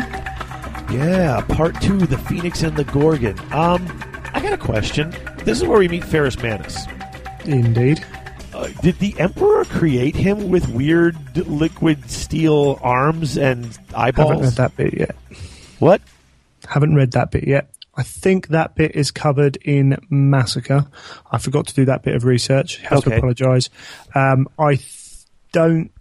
just trying to recall. I think the arms thing came from an experience later on. Okay. Well, because it just seems weird, because I was reading, and first of Yeah, I all, don't I think know it's nothing genetic. about Ferrus Manus outside of what I've read about him in this particular book, and I still don't. I Sure. mean, this is all I've seen of him, and I'm really interested. I'd like to see more. He's a very interesting character. Yeah, and he's a perfect counterpoint and foil to Fulgrim. He's augmented himself. He augments his guys. They put in bionics when they're wounded, but he's not augmenting for augmentation's sake. It's not like the guys on Mars, the Mechanicum. It's not like even Fulgrim, where they start to put in those, increasing their vocal abilities and stuff. The best counterpoint is the Iron Warriors start to do it as their own form of perfection. Their mantra becomes "flesh is weak," so they're trying to make their bodies better. When they do replace, hand gets cut off. Well, why grow a new hand? Just put a metal one on there. The metal won't fail. Flesh is weak. Okay. So that's their own. And that's their the own way Iron of Warriors? perfecting their body. Sorry, not the Iron Hands. Sorry, not the Okay. Iron Warriors. Apologies. I get confused because too many people with the same darn half a name. So. No, the Iron Hands. Okay. So yeah, that they look at as the saying is flesh is weak. So they're looking at perfecting themselves, and when they replace their body parts with non-flesh. Well, let's hope they don't go too far, though, because that sounds Mechanicum Well, almost. It really. Therein lies one of their kind of their debates later on down the line. How far do you go? When do you stop? How far is too far? And some of the short stories later on in the Heresy, in fact, very recently released for those who've read up. There are a couple of short stories that actually deal with that as a specific issue post Ferrus Manus leaving them, shall we say. Ferrus actually is part of without that guidance, that question becomes even more heightened of how far should they go. I see. So yeah. All right, well, let's jump into this then, because like I said, Manus seems to demand perfection in the way in their weaponry and all this stuff, but it's not a sense of pride almost to him. It's like, well, why wouldn't I try to have everything be as perfect as it can be? It makes sense to do the best you can be. There's just none of that pride and narcissism that seems to go along with it that the Emperor's children have. Which I think makes them nice, a nice counterpoints to each other. But so, Chapter 6, you got Captain Balhan on the Ferrum, and he's hunting for the Diasporex fleet. Now, the Diasporex were a lost group of humans that mingled with Xenos, And when they were found, the expedition was kind enough to say, leave all that Xenos crap behind and come back to the Imperium, and there will be no punishment. And they said, well, no, what the hell? We're happy how we are. Well, then that's it. Now you have to die. Yeah, as Ferris is as straight up and down as they come, as far as Primarchs are concerned. There aren't many that are as quite as lace rod straight as he is. Rogal Dorn? But he's up there. Okay. Yeah. Those two are right up there. I don't know much. Like I said, I didn't get that, honestly. I didn't get that much from Ferris. I mean, he seems, like straight and loyal, but they all pretty much seem, all of them who didn't turn traitor seem straight and loyal. But there's the adherence to the law. Right. Like the kind of the literal taking of the law. So we see that Ferris, people are scared to tell him like they failed at various points because it's like, no, you this is your job.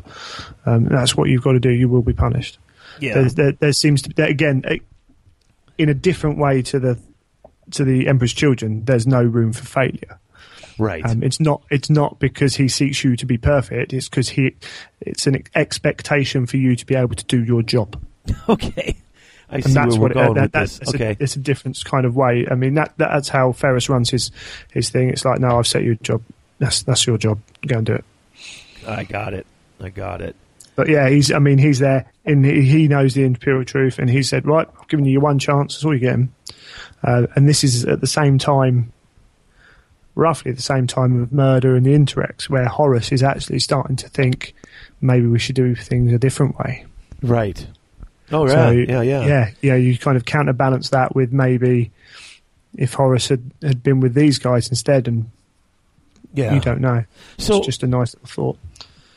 Basically, now you got this captain of the Farum. He's chasing these ships. They got a few ships that they've managed to isolate, and they're chasing them. And these ships are dumping cargo, so they can pick up speed and get faster and get away from him. And he's like, "Oh, go after him!" And people are like, "Hey, we should, maybe we shouldn't be watching what we're doing." But he's so eager to get one of these ships because they can't seem to get any of these Diasporex at all. They can't seem to catch him or do anything to him. No. So he's eager to be the first one to get it. Well, that cargo they dropped was actually holding attack ships. And that pops open, and they are in trouble. They start getting shot up. He loses like 3 of his ships in this ambush. They got none of these in return. And Ferrus Manus is talking to his first captain, Centaur, and he's just livid. I like how they describe the silver eyes with no pupils, the metal hands. Centaur has robotic legs and a robotic left arm. All this is going on, and then then it jumps ahead, like 2 months later, and they're in the Anvilarium, which is Ferrus Manus's sort of audience chamber. Yeah. And the Mechanicum is there, and they describe him once again. Yeah, a ruthless leader who demanded perfection and despised weaknesses. He gives his hammer to Centaur. And there is no chairs or ritual or formality. The exact opposite. Yep. He's all about doing his job. Right. So they're on the Anvilarium, and they're going through this. Manus gets news of these other legions, that Dorn has been recalled to fortify Terra. Russ is continuing to move and conquer. Fulgrim's on their way to meet them. And then you get the story of Fulgrim and Ferrus Manus' meeting, which I thought was interesting. They're both there. They both show up at this forge to make weapons, and I can make a better weapon. I can make a better weapon than you. Again, you got two. It's like because they were found roughly the same time. So you imagine 2 young kids who've just met each other for the first time. They've both got an ego. Yep. And there's just that little bit of pride comes out, and they're going to show each other they're their best. But out of that comes this friendship. Yeah. And mutual respect. And that's how and then they wind up they're each going to make a more perfect weapon. They're going to make a better weapon than the other guy, and they each make one makes us this beautiful warhammer, and the other one makes this beautiful burning sword. And then they trade. They each one is so beautiful. It's like, oh, that's beautiful. Yeah, go ahead. I'm trying to remember now. Did they make it for the other one? Well, they didn't really make it for the other one. It was a contest to see who could make a better weapon, and then they wind up trading. I think, where is that? Hold on. No, you're right. Yeah, they just tried to make the best weapon they could. And they both, for 3 months, they work on these weapons. And it's weird. It doesn't... This is the one part that I thought was odd. Fulgrim makes a giant warhammer. Yeah. Which doesn't seem like his sort of style at all. Whereas Ferrus Manus makes this beautiful, perfect, perfectly balanced, thin, exquisite sword. There's two possibilities there. One is they did both make them thinking that they were going to give them to each other, or they were making them to appease the other one. I can see what you're saying. Even from the basic look of it, Ferrus Warhammer, you wouldn't look at Fulgrim and think, I could see him with a mace. Exactly, it would have to be an elegant weapon for him. And so, I was kind of thinking maybe they figured that's what the other one. That guy's going to make a fancy sword. I was just thinking that maybe they were both trying to outguess each other. That guy's going to make some fancy pants sword. I'm going to make the best sword ever. And he's thinking, well, a brute like that would make a warhammer. I'm going to make the best warhammer ever. Yeah, again, we got nothing there to go on. Nothing. I mean, it's total conjecture. You can read your own into that one. Yeah. But so they that's where you find this story, and it's like I said, it's a really great story. But then it cuts back, and Ferrus Manus says the Emperor's children are coming because they're weak. We are weak. The Emperor's children are coming to bail us out because we have not been able to catch or hurt even one ship of this Diasporex. So he's sort of like, you guys ought to be ashamed of yourself. Yeah. That they have. Now he accepts their help. He accepts the fact that, listen, we didn't get the job done. They're coming to help us. And he accepts that help gratefully because it's more important that the job get done. It shows off the difference. It is not weakness to ask for help, my brothers. It is weakness to deny that help is needed. Exactly. It's that lack of pride. Yeah, and that's a nice end to Chapter 6 because it totally, in this first, especially with that first chapter where somebody has even talked during my performance, I'm not going to do anything. There's the first chapter, the first part. Here, dude, things have gone completely wrong. This alien human group together. Conglomerate. Yeah, conglomerate. Thank you for the word. Nice word. They're kicking our butts. They're making a mockery of us. They have to send help. You ought to be ashamed of yourself. But we'll take that help because it's more important to get the job done. He's looking for the practical way to get the job done. Exactly. Oh, Chapter 7 starts with Ostian at the marble. He's attacking the marble. And that's not like him, but he's angry. Normally he doesn't attack his marble. It's he looks at it and it's that whole theory that there's a statue inside the marble. I'm just releasing it. I'm chipping away the extra. But now he's supposed to go. He wanted to go see the sea. And Becca Kinska screwed him over. She was like, "Oh, we'll see what you do," and basically got his name taken off the list and blows him a kiss and waves as she gets on. Oh yeah, she's not nice. Oh, she's such a bitch. She really is. Serena is nice enough to offer to stay with him, and he tells her, "No, you go ahead. You know you want to go." And so she goes, and he's left. This is the first instance in the book we see his art being affected by his emotions. Yes, because he's so angry. But we just start to see it, and it's with Ostian as well, which is kind of the person at the end of the book that it doesn't have as much effect with. But it's that theme of it's affecting him. But he recognizes it and gets it under control. Exactly. And there's the big difference. Are you going to let this run rampant, or are you going to recognize?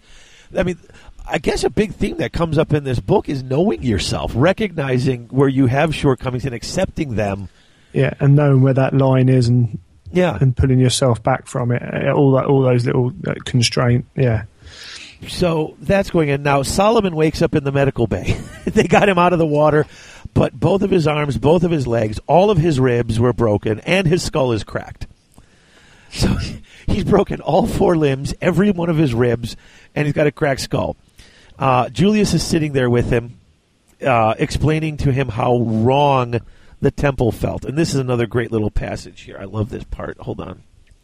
He says it's unnatural. And he goes, what do you mean it's unnatural? And Julius looks around as though checking for anyone who might be listening and said, it's hard to describe, Saul, but it felt as though the temple itself was alive or something in it was alive. It sounds stupid, I know.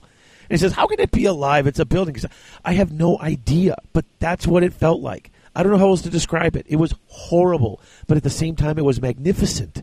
The colors, the noise, and the smells. Even though I hated it at the time, I kept thinking back to it with longing. Every one of my senses was stimulated, and I felt energized by the experience. And Solomon's like, oh, I could do with some energizing. I should try it. And Julius says, I even went back with the Remembrancers. And they thought it was such a great honor that I accompanied them, but I didn't go for them. I had to see it again, and I don't know why.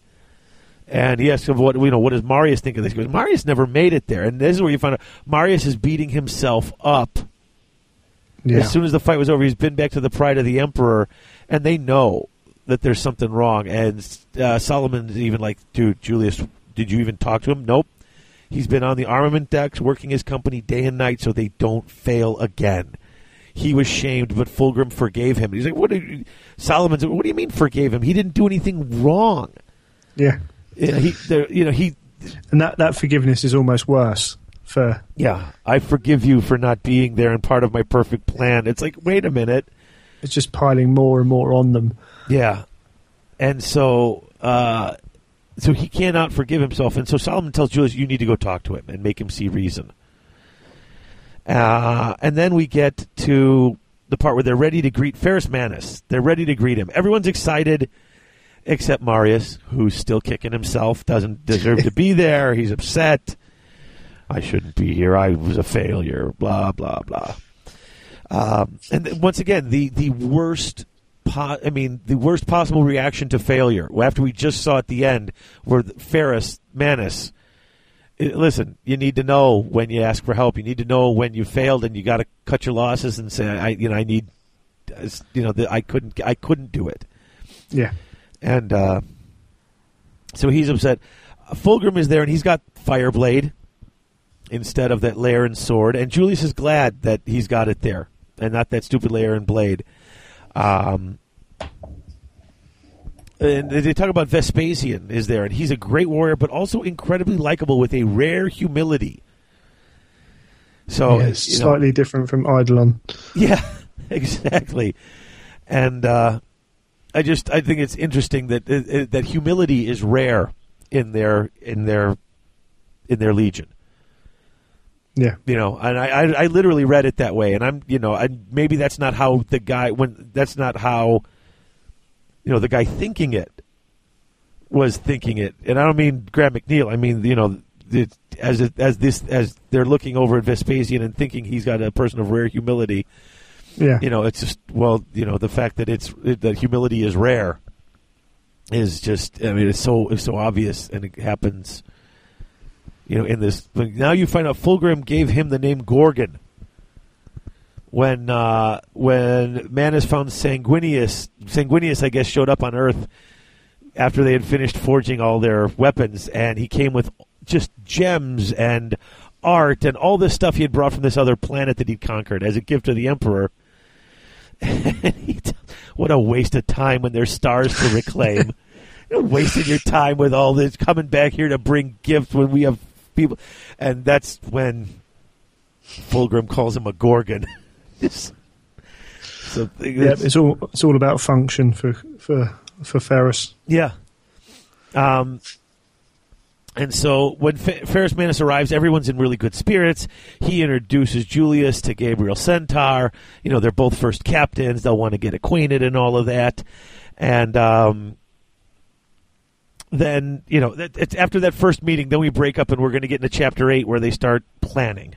Yeah, we see where Ferrus a lot of the time comes across as this quite straight-laced and not very personable. But in here, he does his Primarch thing.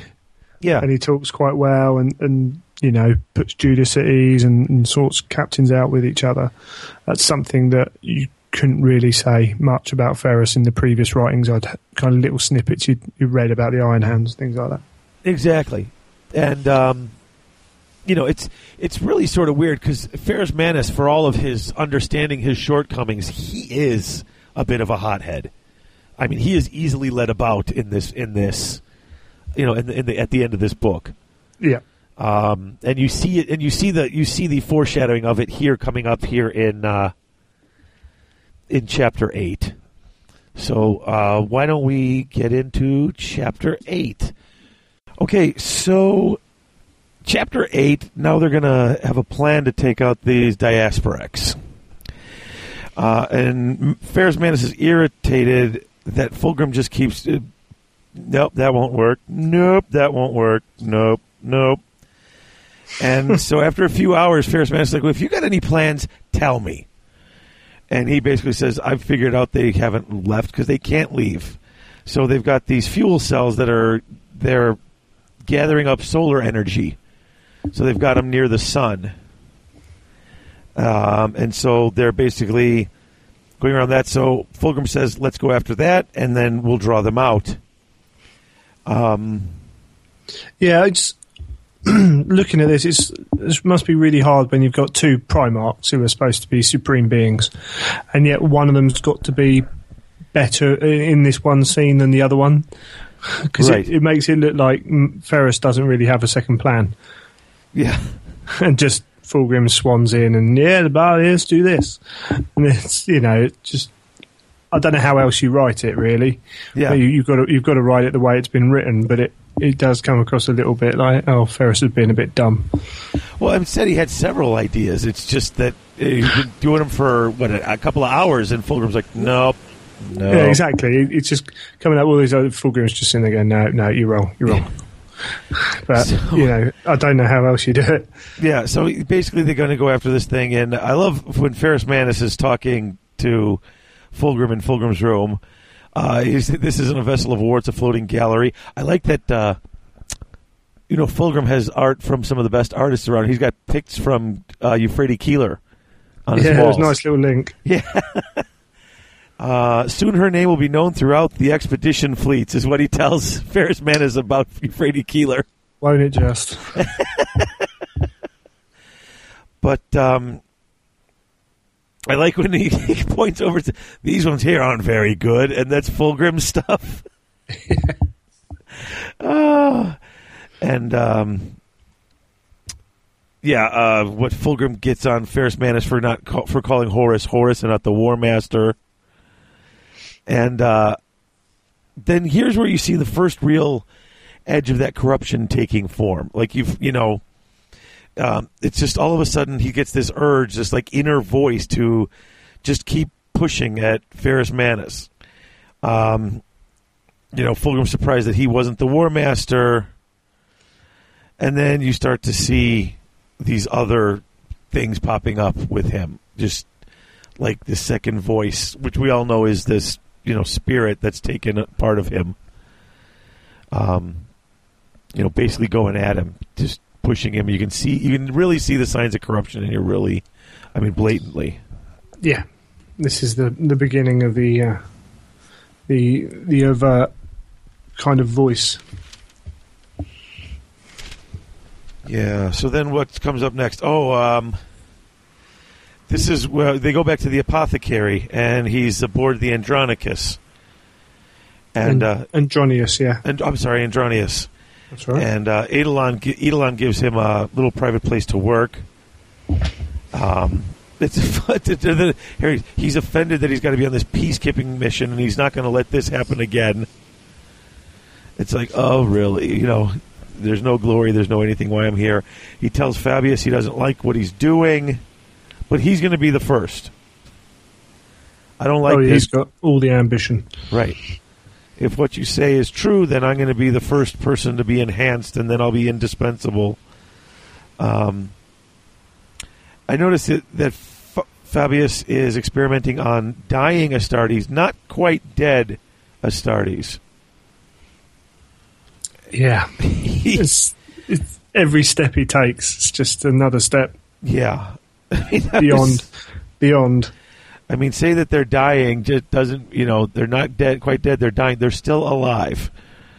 He's experimenting on live Space Marines now. And he's already got a drug made from the Lair gland and the Astartes thyroid. So it'll increase their metabolism and strength, and that'll go to all the Emperor's children who want it. That's just, oh boy. It's never going to end in a good way, is it? It's like they've never seen a horror or a science fiction movie themselves. It's just like every time somebody tries to do this, it ends up poorly. But I mean, that's what's great, because we can all just see it coming a mile away. Even I, who didn't realize what they were turning into necessarily at first, and didn't realize what was going on, just knew, I'm like, oh, this is going to be bad. Like, these things they're giving him, I don't know what they're going to turn into, but they're not going to turn into anything good. Oh, then we get to go back to the Remembrancers, and there's Serena. She can't mix the colors she wants, so of course she starts cutting herself to punish herself. Because at least she can feel the pain. Normally she doesn't feel much of anything.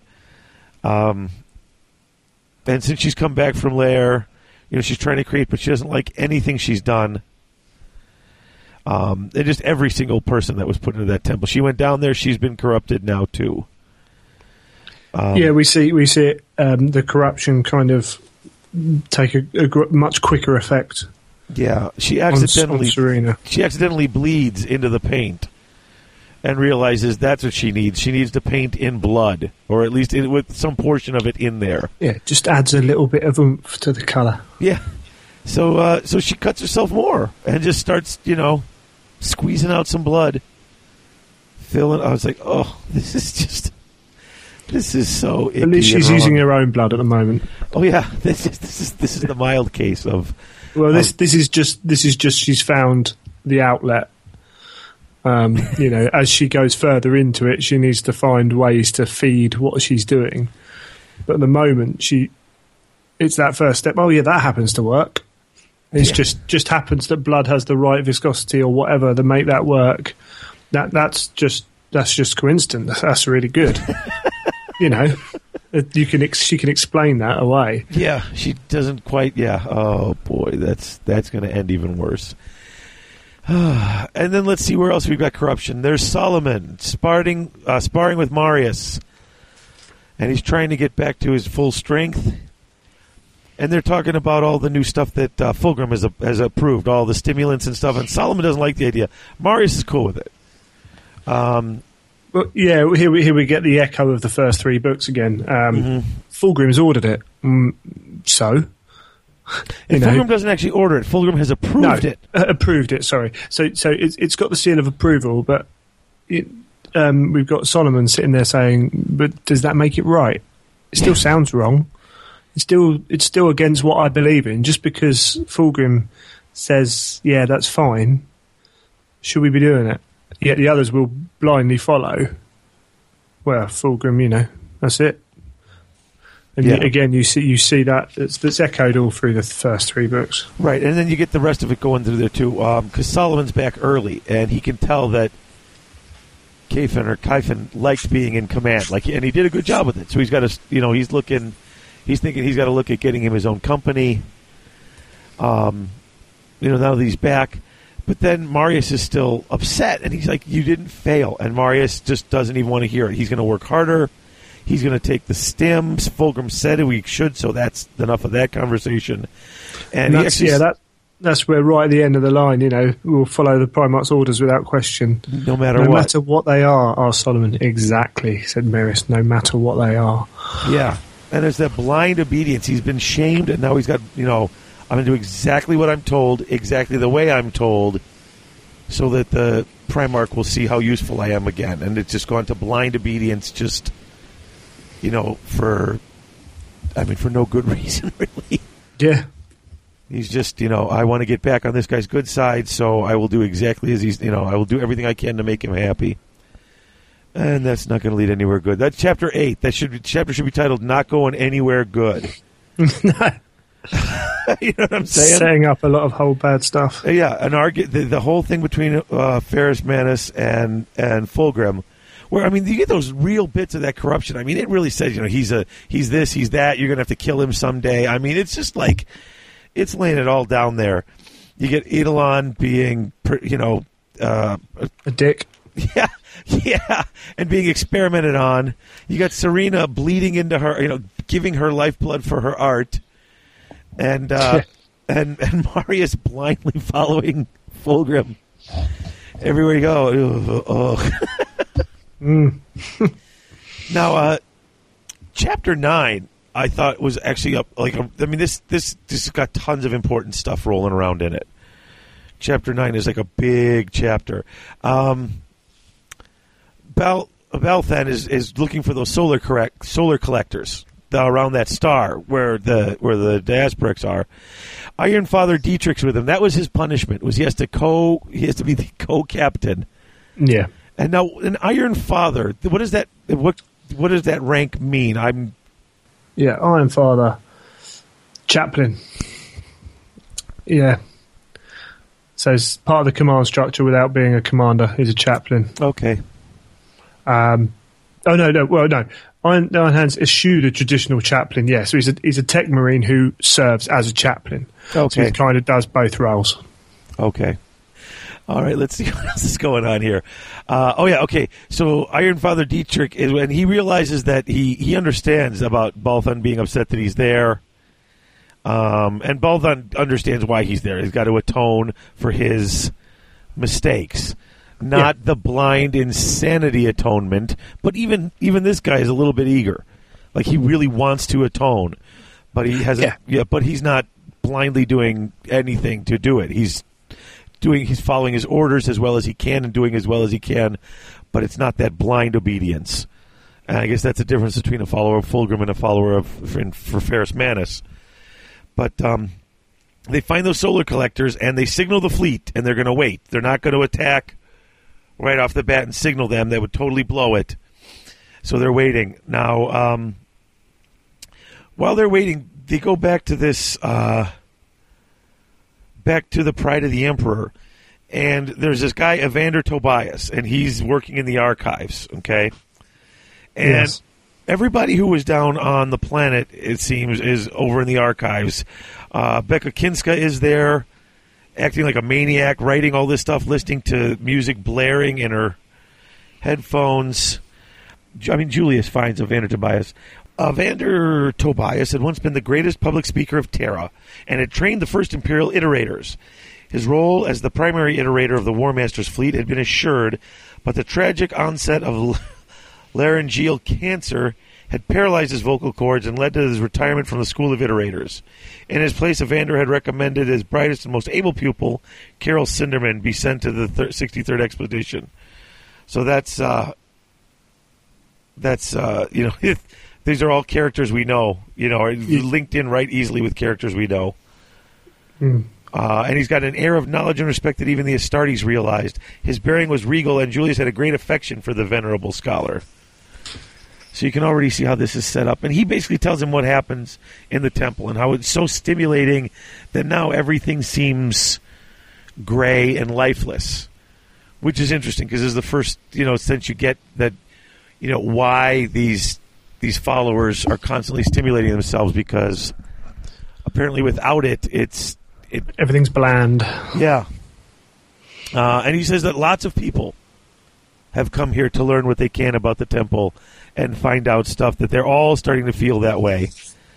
And this doesn't ring enough bells, apparently, to people, so they just kind of move along after mentioning it. Yeah, it seems everybody who went down there is acting like a freak. Oh, really? Yeah, okay. Most of them probably aren't asking.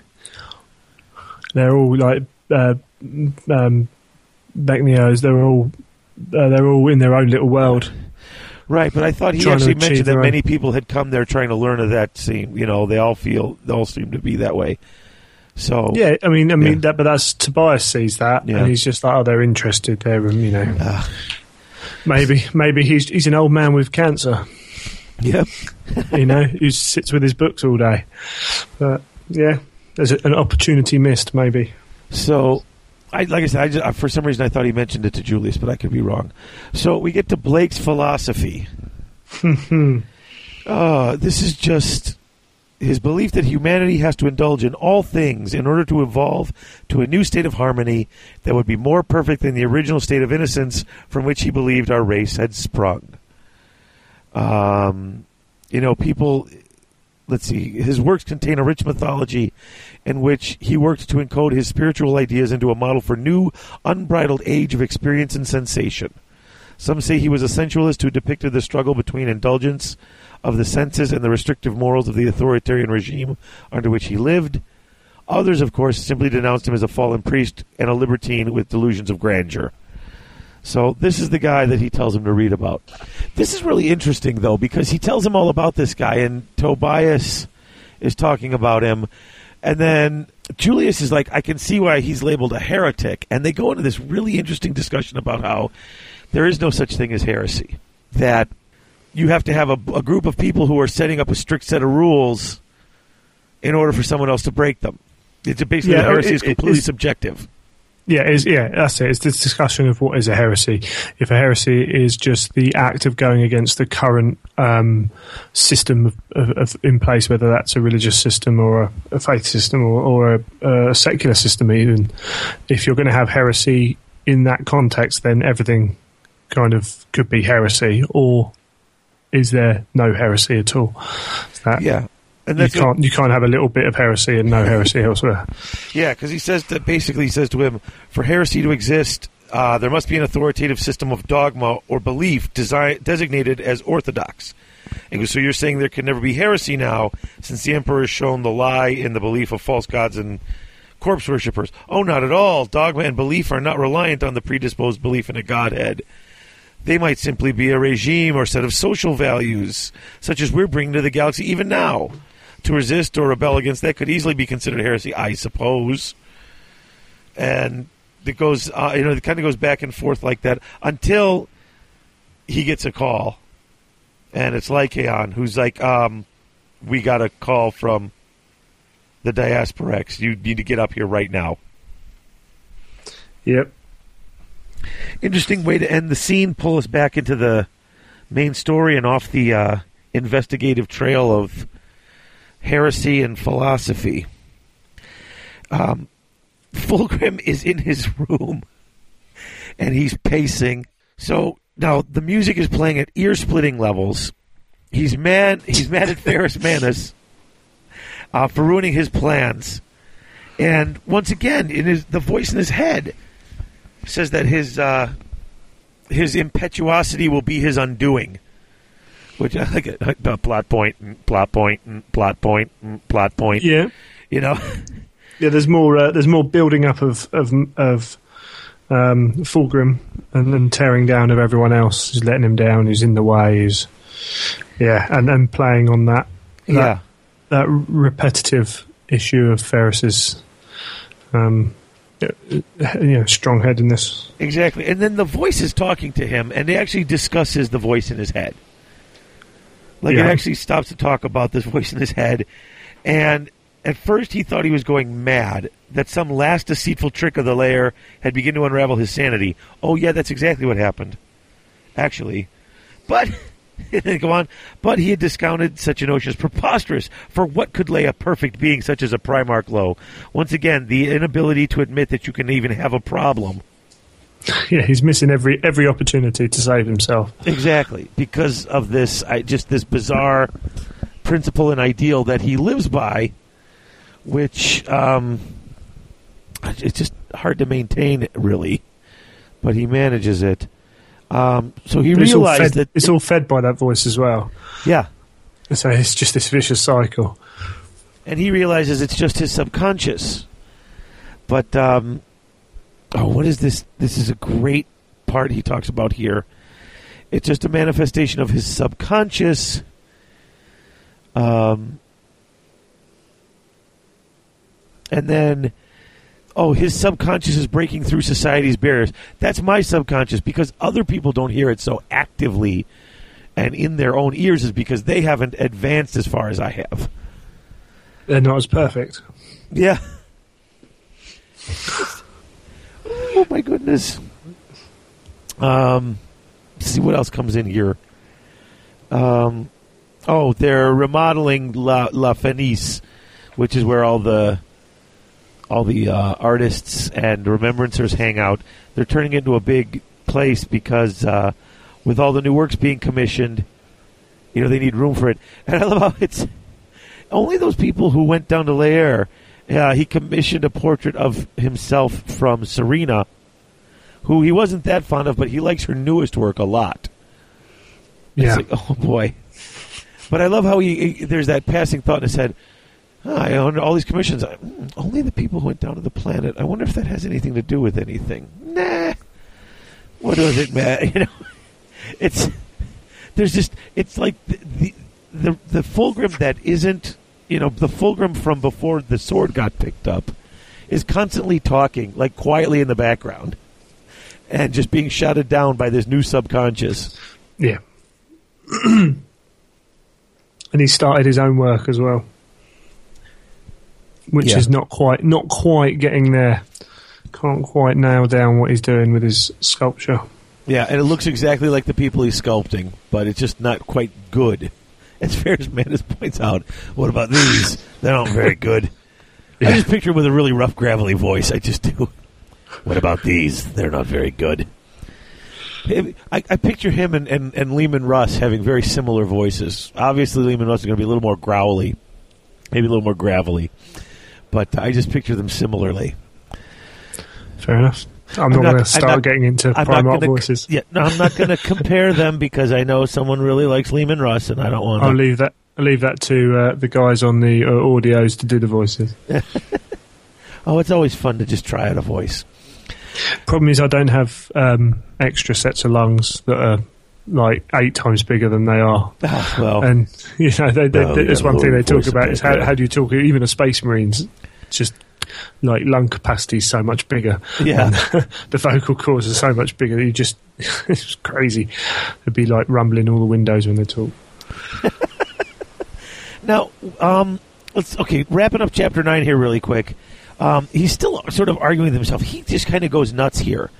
Like he thinks this thing's a weird voice, and then he's thinking Ostian. I love this. First, he thinks that maybe Ostian Delafleur can help him with his modeling, with his sculptures. But then he was all of a sudden like, ugh, I have to talk to a human about this? Aren't I supposed to be the greatest of all? We're the Primarchs. We're supposed to be the best at everything. And suddenly he's not the best at everything. So does he have is he genetically defective? Is there something wrong with him? Was his whole nature a sham? This idea of perfection that hid an unknown core of failure and imperfection. See, it's bizarre that he's thinking. I mean, he's like a 14-year-old. He really is. Yeah. I mean, there's no gray area in his life. I have to be perfect. If you're not first, you're last. What the hell does that even mean? Well, that's what you said to me, Daddy. I was high when I said that because it doesn't make any sense. You know what I mean? You can only think that's come from the nature of him trying to achieve, and make up for lost time.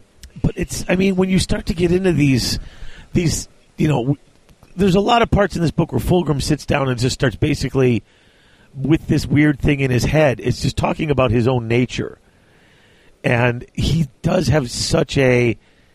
And granted, this thing is corrupting him the whole time. It's constantly whispering to him, I mean, it's just kind of like the One Ring was constantly whispering to Frodo, and I'm not saying that's where they got Frodo it. was stoned, so there you go.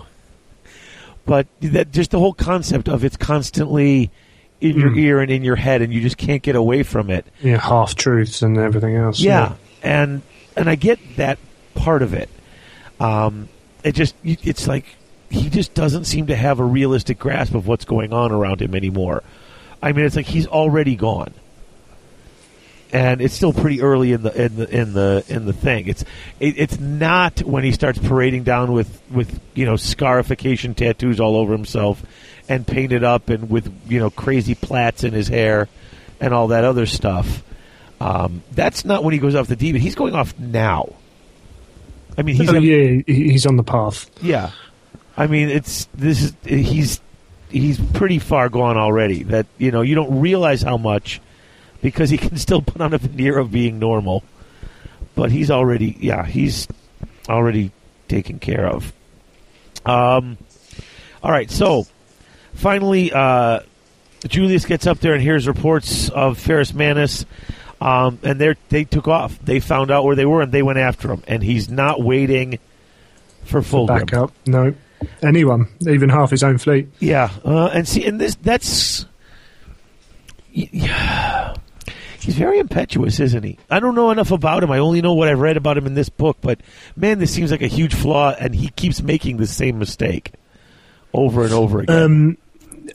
Yeah, I mean, the mistake later on is based on, misinformation. Yes, it was still his fault, but you can understand why he landed on Isfahan 5 so early. He thought he was being backed up by 6 other legions. Well, that was the wait. He wanted to jump in right away, and they said we had to wait, and they waited until they were a few hours behind. But even then, he kept pushing up the middle, and when his friends were like, okay, we need to pull back a little bit and regroup. Screw that. Yeah. But that one I can understand. He thought there were, he thought there were 4 more legions landing behind him to support him. That one, these ones, he's just going now. Maybe it's blind confidence in his ability, rather than pride. Well, it's I know what I can do. But and I think that's exactly what it is. But it's also the fact that once he's got his mindset, and once he's got the sense of hot blood, he's got hot blood.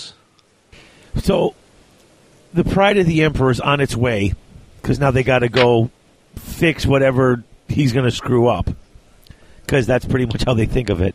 But Fulgrim's not on the bridge, and that's really and it's interesting how they feel weird without Fulgrim being there, because Fulgrim is so hands-on. And so you got Julius there, or Julius is there, and Solomon and Marius are there. Solomon's like, oh, what are you, tense? And Julius just snaps at him. And it's funny, he snaps and everybody looks to see what he's snapping about. And, ooh, that felt good. Like, you could just see the little bits of corruption that have already taken hold of them, too. Yes. It feels good to let go. It feels good to let go of control. And you're just like, oh, it won't be long now. What won't be long now? Bloodshed. It's like, okay, here we go. And that's not too odd for a Space Marine. No. But the way he's, with everything it's odd, but not odd enough for other people to comment on. Yeah. So then we get into Chapter 10, and there's this battle at the Coriolis Star. And massive battle. It's a huge battle. And Coriolis Star.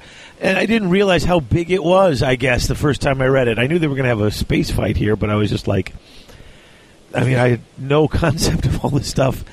The Iron Hands have the Diasporics surrounded, and the Diasporics have the Collectors surrounded. They're protecting them, and the Star is behind them. Yep. And they're having trouble getting out. They got a blockade around them, and Ferrus Manus is leading a devastating attack on the Ferrum. He's not in the Ferrum, I don't think, but he's leading this attack. The Ferrum, which is really speedy, gets behind the Diasporic ships and starts disabling their engines, so that they can't run anymore. Once he cripples them to running, the Ferrus Manus pulls up alongside it and just broadsides it with their weapons. When there you get the Ferrum earning its honor back by running these little quick missions and disabling stuff for them.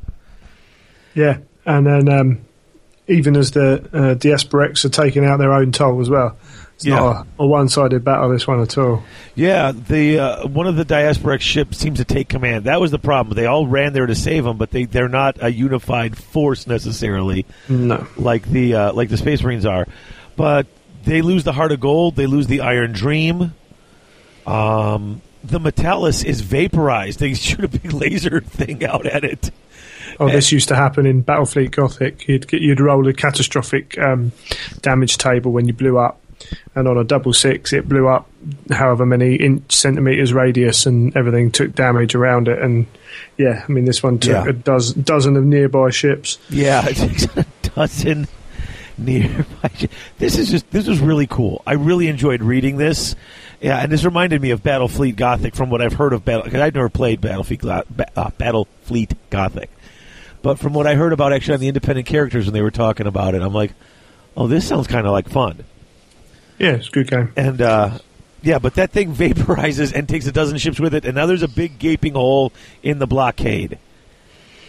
And so they're going to go for it. They're going to try to take off.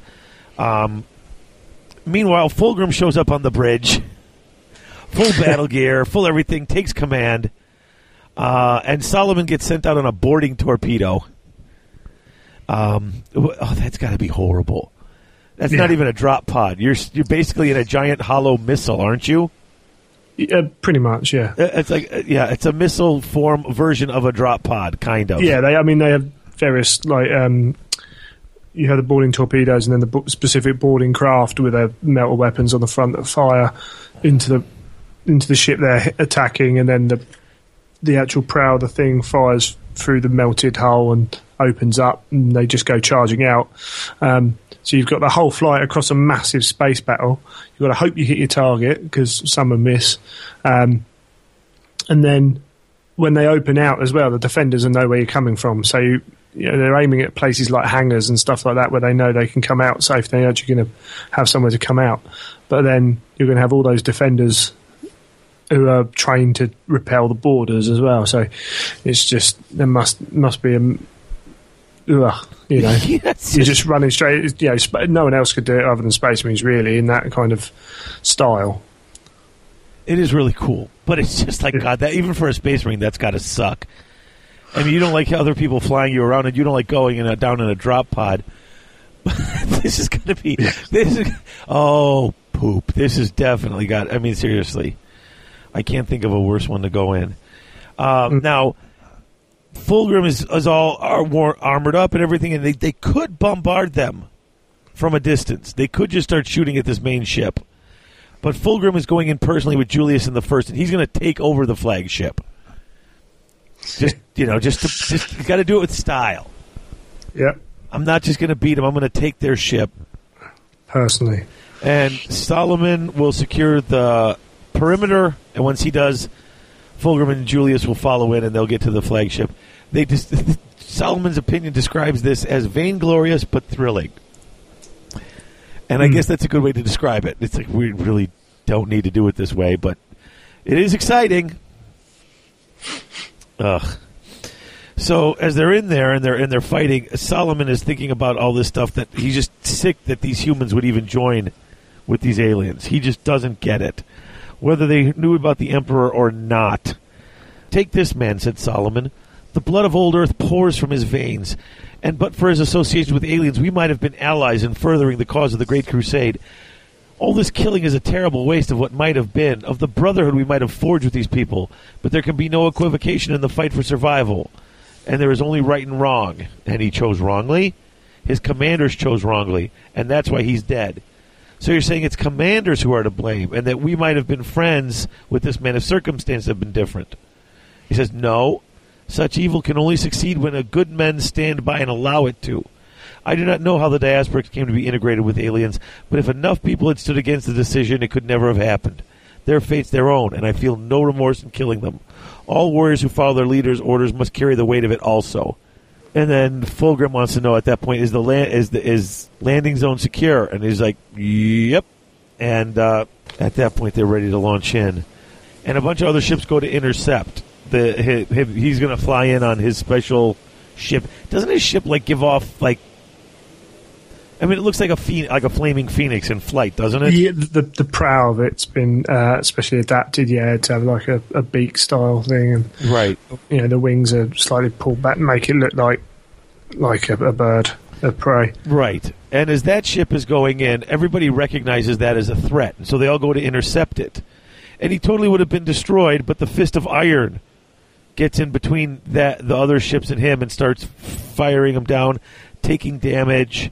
Covering, basically, getting in the way and covering Fulgrim from getting in. And Fulgrim is mad because I don't need your help. I didn't, it's just, ugh. So it's great as Fulgrim and Julius get off though on the ship. Julius has this bloodlust going, and Fulgrim gets on and says, "We're here and try to join me in our finest hour." What he doesn't realize is that Solomon's actual landing was really close to the bridge. So he gets up to this four-way junction that have been solved, and Solomon is going to go up the middle. And they throw grenades and all this cover fire. Solomon jumps through and kills about, 50 humans in just seconds between the grenades and the cover fire and him. He goes up the middle, wipes them out. Julius is still fighting in his place, and Lycaon is killed. And now they're pushing forward, and Julius is, all revved up in his feeling. In fact, he's never felt such joy or excitement or grief, and he's all excited by this rush of emotion. But like I said, Solomon landed really close to the bridge, so he goes in and takes the bridge. And he gets in there, and the Xenos captain seems to link with him telepathically and saying, "We just wanted you to leave us alone." Heard that before. Yeah, and he's like, "That's it.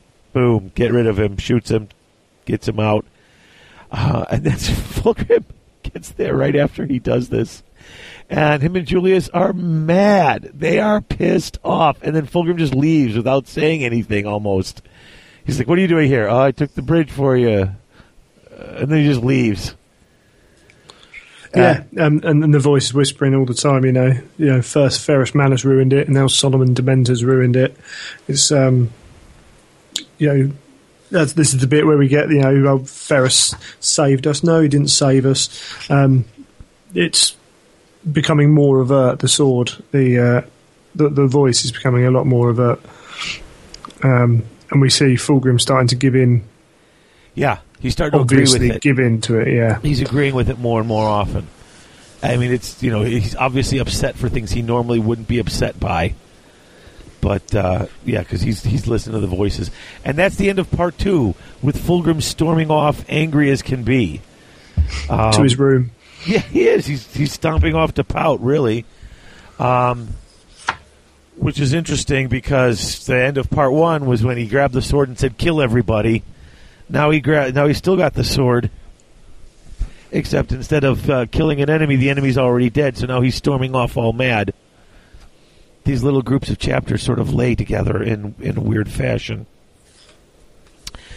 But then we get to part 3. Why don't we take a break? Come back with part 3, Visions of Treachery. This was one of the parts of the book I really liked, so I'm excited about this one. Cool. All right.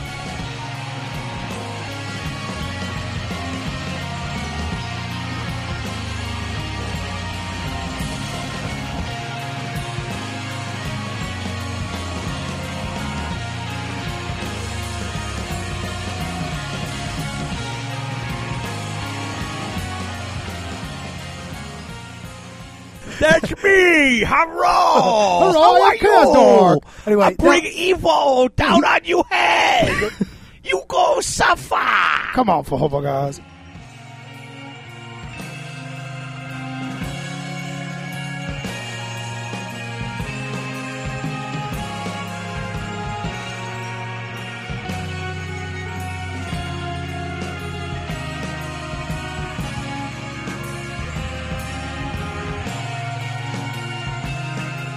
And we are back. All right.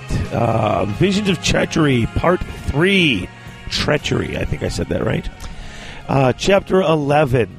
And we are nowhere near this stuff with Fulgrim anymore. We are on Craft World Ulthwé. Yeah, almost forgot that this bit was in there, to be honest. Yeah. It's been that long since I read it. Eldrad Ulthron is there. And he's sitting there and he's flying through on Craft World Ulthwé, and he starts getting these visions that a time of chaos is coming to the galaxy as calamitous and just as momentous as the fall. And that's when he's talking about the birth of Slaanesh, right? Yes. The fall of the Eldar Empire. And he can see it clearly. He worries he's lost his sight as it's fled him recently. But he realized it's basically that's the warp. It's the problem they're having with the warp is blocking him from seeing. He sees something is wrong. He astral projects into the warp, and he sees the monkey. Yes. The monkey, what the elves call humans. Yeah. It's great. And I think that's born from the time when GW used to play on words quite a lot. You think? Yes.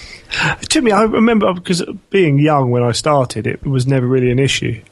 And then it was only later on, it was like, oh, monkey. Oh, yeah. Just never clicked, because I'm just so used to reading it.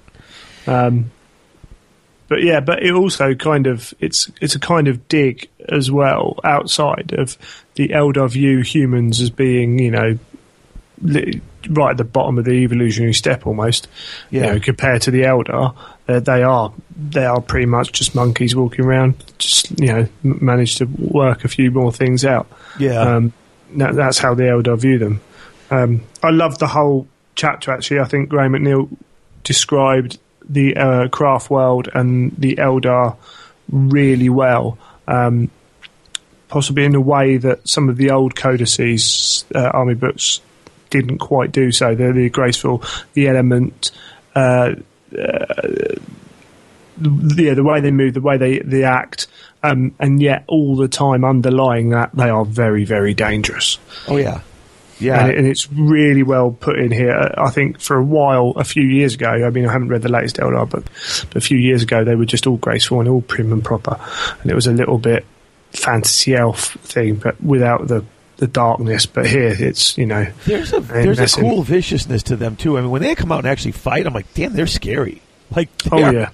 They're not, I mean, they are nothing like the Space Marines, but they seem just as lethal. And I was like, wow, because you're reading these and it's like, what? Nothing can stand up to a Space Marine. You're like watching these, and you're like, oh boy, that's pretty awesome. Here, I love this. I want to read the part where he talks about humanity, how the Eldar view humanity, and I know it's just his particular point of view speaking, but I can only assume that he's not alone in his thoughts. So, humanity, they called themselves. Though Eldrad knew them as the Monkey, a brutal, short-lived race that was spreading across the heavens like a virus. From the cradle of their birth, they had conquered their solar system, and then explored across the galaxy to a vast crusade that absorbed the lost fragments of their earlier empire and destroyed those that stood in their way without mercy. The sheer bellicosity and hubris of this endeavor astounded Eldrad, and he could already see the seeds of humanity's destruction lodged in their hearts. How such a primitive species could achieve so much and not be driven insane by their sheer insignificance in the grand scheme of the cosmos defied understanding. But they were possessed of such rampant self-belief that their own mortality and insignificance did not penetrate their conscious minds until it was too late. Already Eldrad had seen the death of their race, the blood-soaked fields of the world named for the end of days, and the final victory of the Dark Savior. So I was like, ooh, wait, what? So, I mean, now what is that planet he's talking about? I mean, was he talking about Istvan 5? Is that, I mean, or who knows? Yeah, it's an Eldar seeing into the future. Yeah, they're called seers.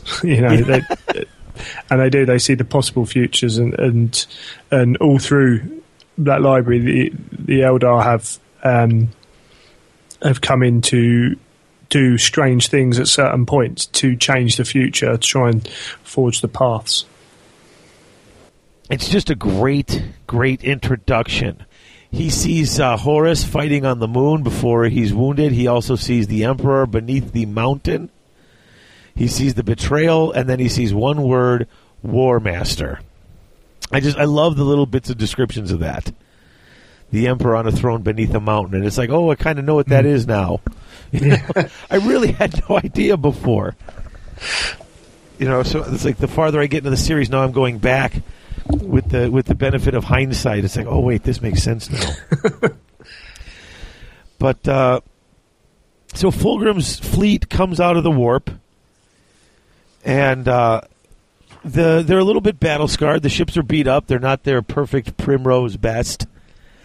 But hey, that's what happens. They didn't have time to fix it up. They will later.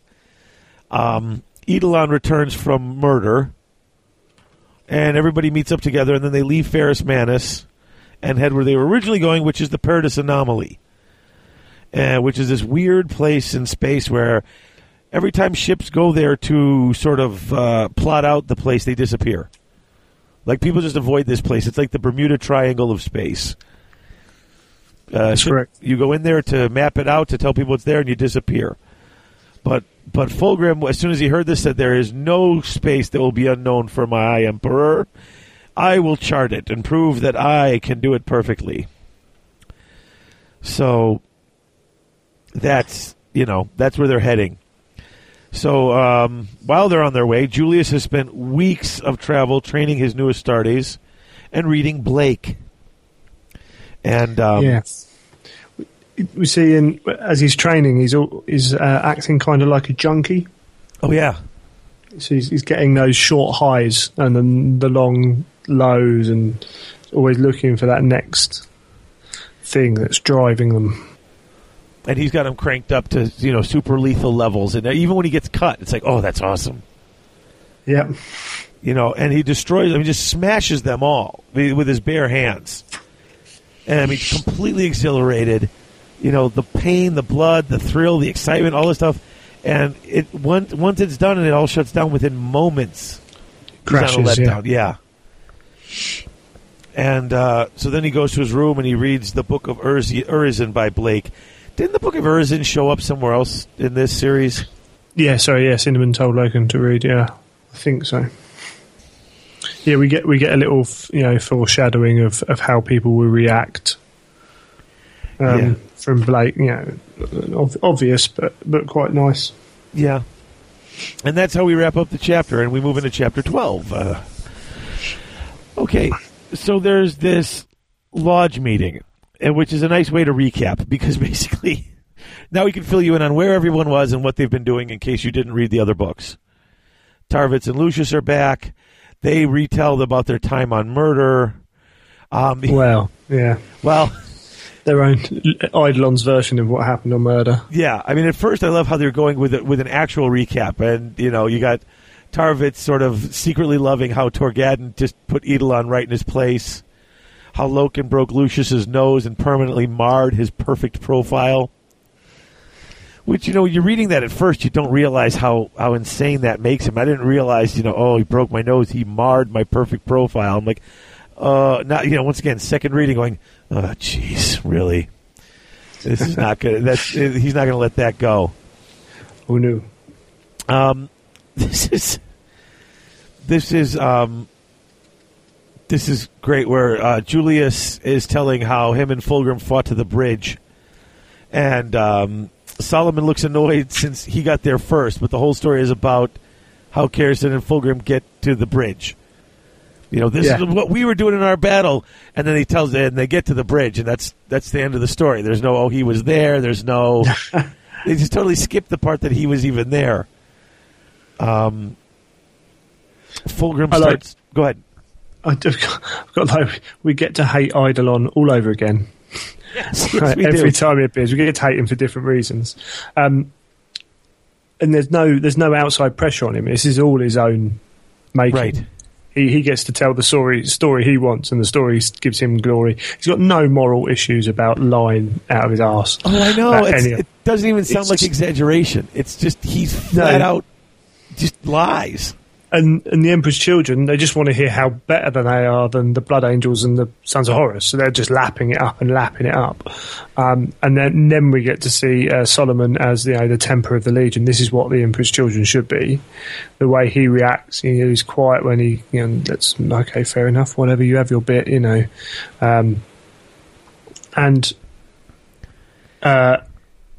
we see Saul's reaction as well, Tarvitz. Oh, he's just so upset. But I mean, you think about it. Tarvitz remembers Murder, how they messed up really bad in the beginning. The Luna Wolves finally got there to save him. Sanguinius showed up. And to hear Eidolon tell it, first of all, Eidolon says they rescued the Blood Angels. And Tarvitz is like, what the what? Yeah. Because they'd been calling it a reinforcement up until the Blood Angels were gone. He's like, I don't think Eidolon would be saying that in front of the Blood Angels. No. But his story is just full of crap. They went in early to secure drop sites for the Luna Wolves. I mean, it's just, they didn't want to share their glory. That's exactly why they rushed in there, and everybody knows it. And it's just, it's right great. At the end of it, Solomon just kind of like, I think I had you wrong, Tarvitz. Yeah. I think there's something about you. Let's have a chat. He sees through it all. I love, because Tarvis is looking over and he's looking at Lucius to see what Lucius thinks. Lucius doesn't seem to care at all. But I like with Vespasian, a fine tale. Perhaps later we might hear of the heroism of your warriors. Yeah. And perhaps, said Eidolon grudgingly, but Tarvis already knew that such tales would never be heard in this company. The Lord Commander would never allow anything that might contradict his version of the events on murder. So, and then there's Fulgrim. Oh, you do us proud. You've done all this, blah, blah, blah, blah. Okay, does Fulgrim not have any idea? I mean, is Eidolon not as big of an idiot as he seems to be? Because he seems to be a bit of a buffoon. He probably beforehand. He probably knew that Eidolon had these tendencies and just kind of made a case for it. But now, who knows what's going through Fulgrim's mind? Because you just wonder, it's like, wow, are you really this clueless as to who this guy is? Because everybody else seems to know it. So I don't know, maybe it's just me. But so they're all together. They're sharing stories. They're getting near 28-4, and they're having a little victory wine before they have the plans of battle. Naturally, but it's not just the victory wine; it is a huge feast, and Tarvis is upset by this. He actually calls it hubris. He's bothered by the hubris. Lucius comes to talk to him, and he doesn't care about the spin Eidolon put on the story. In fact, he gets mad when they're talking back and forth. He doesn't worry about this or that, and he says something about Loken beating him in the sparring match, and Lucius is just enraged that he says that Loken beat him. He starts calling Loken a cheater. The Luna Wolves are base-born curs. Just livid and basically completely livid until Solomon comes by. And Solomon wants to know what Lucius, or what Saul Tarvis thought of the version of murder. And, dude, Lucius kind of gets out of hand here a little bit. I mean, just starts mouthing off. He steps on a couple of toes. Yeah. I mean, you and I both know Eidolon is a blowhard. Lord Commander Eidolon is your superior officer. You would do well to remember that. I know the chain of command, and as ranking captain, I am your superior officer. You do well to remember that. Then Lucius, were you calling me a liar? Yeah, I suppose Eidolon stood up for Lucius, though. He wanted to give Lucius credit on murder. So Lucius is looking at his own promotion, isn't he? That's all Lucius cares about. Yeah. So he's just backing him up no matter what. Similar mould to Eidolon, really. Right. I thought you had the makings of a great officer and a fine warrior, but I see I was wrong. You're nothing but a lick spittle and a sycophant who's failed to grasp the difference between perfection and superiority. It's like, and there. You know what? You just summed up the entire problem with your whole legion. Yes. And that's what it comes down to. And Solomon's the only one who realizes it at this point. I mean, he used to be like them to some degree, but he's the only one now. It's just great to see him shift over like this and start to realize, hey, there's something wrong. It's a device that's been tried and tested in the series. You have 2 or 3 friends. You got a couple of first captains. 2 go one place, 1 goes another place. They get corrupted. The other one doesn't. And now he's sitting here going, oh, my God, what is going on here?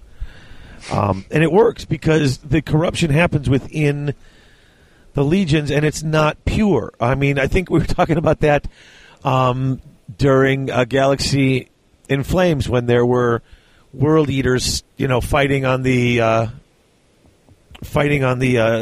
loyalist side, and I just keep reading. Oh, the world eaters are here and they're saving the day, and I'm like, wait a minute, they're the bad guys, And you tend to forget that at this point it wasn't all of them. In fact, there were a lot that weren't. So I just sort of, I don't know. I always find that interesting when I'm reading it. But then they get down to, let's see, where do they get to? 28-4. Yeah, they get down to 28-4. And it seems like there's ruins from this long-gone civilization. But otherwise there's nothing there. And it's funny. Marius scolds Demeter for taking off his helmet before Fulgrim takes his helmet off, and he's like, "What are you talking about?" You know, he just wants to smell the nature, and he actually stops and has this weird moment where he's just like, "I wish you could just leave this place alone," which I think is a really weird reaction. I'm almost wondering if there's some sort of weird influence on him. But he looks around and it looks perfect. yeah. They're looking at it, and it's the newfound kind of, this is perfect. You know, anything we do to it's gonna upset that. And this would have been, we know that this is an Eldar planet. Yeah, I didn't realize that at first. They probably helped cultivate it to look that way. You know, the way the Eldar work is with nature rather than against it. Right. So, they probably helped cultivate it into this perfect place. So there's not much that could be done. Right, and he just kind of wishes they could leave it alone before the Imperium comes in and just starts basically, raping it for resources. Mm. And then they're going to go check the ruins. And so the rest of Chapter 12 pops back up onto the Pride of the Emperor at Lefenis. It's become gaudy by Ostian standards. And there's tons of art commissioned, but nobody's commissioned him. No. He realized he hasn't seen Serena in like a month. Mm. You got the first kind of, he meets up with Leopold, who kind of says, to him, I thought you would have done something about this. It's only the guys who've gone down to Leia who worked on it. And Ostian's like, no, I'm just better off out of it. I just don't want to know. It's almost pornographic. And then the other guy's like, yeah, it's good, isn't it? And that's a guy who's had no taint on him. He can see something he wants in that. Yeah, that he's quite prepared to put up with the rest of it just for that one little bit. That's true. So, again, find your one weakness. You only need one of those. You don't have to have every vice. That's another opportunity to speak up, Yeah. It's funny, Lucius is there bragging to all the remembrancers, and he's sitting there going, ugh, even Ostian's like, really? If you need the tension that bad, you're going to sit and brag to the humans about what a badass Space Marine you are? It's just really weird. It's such a little bizarre little scene. Because really, seriously, think about it. How much they look, so many of them look on disdain with the remembrancers, and he's there. It's like, oh, wow, they're paying attention to me and looking at me like I'm the god here. He wants stories about him. Yeah. That's what it is. He wants the tale of Lucius to be told. Yeah, and he's right down there giving it to them first. That's the way. That's the way to get it done. This is a great little flashback too when Fulgrim comes to Ostian's studio, and he wants to know what his sculpture lacks. And then, this is such a great scene when Ostian tells him it's not about perfection, it's about passion. And Fulgrim doesn't get it. He's like, what do you mean? It's not about perfection. Everything's about perfection. He's like, no, it's about having a passion for it. It's having a feeling. And it's great. It's right here on 252. You can work with all the technical perfection in the galaxy, but if there's no passion, it's a wasted effort. There is such a thing as perfection, snapped Fulgrim, and our purpose for living is to find that perfection and show it forth.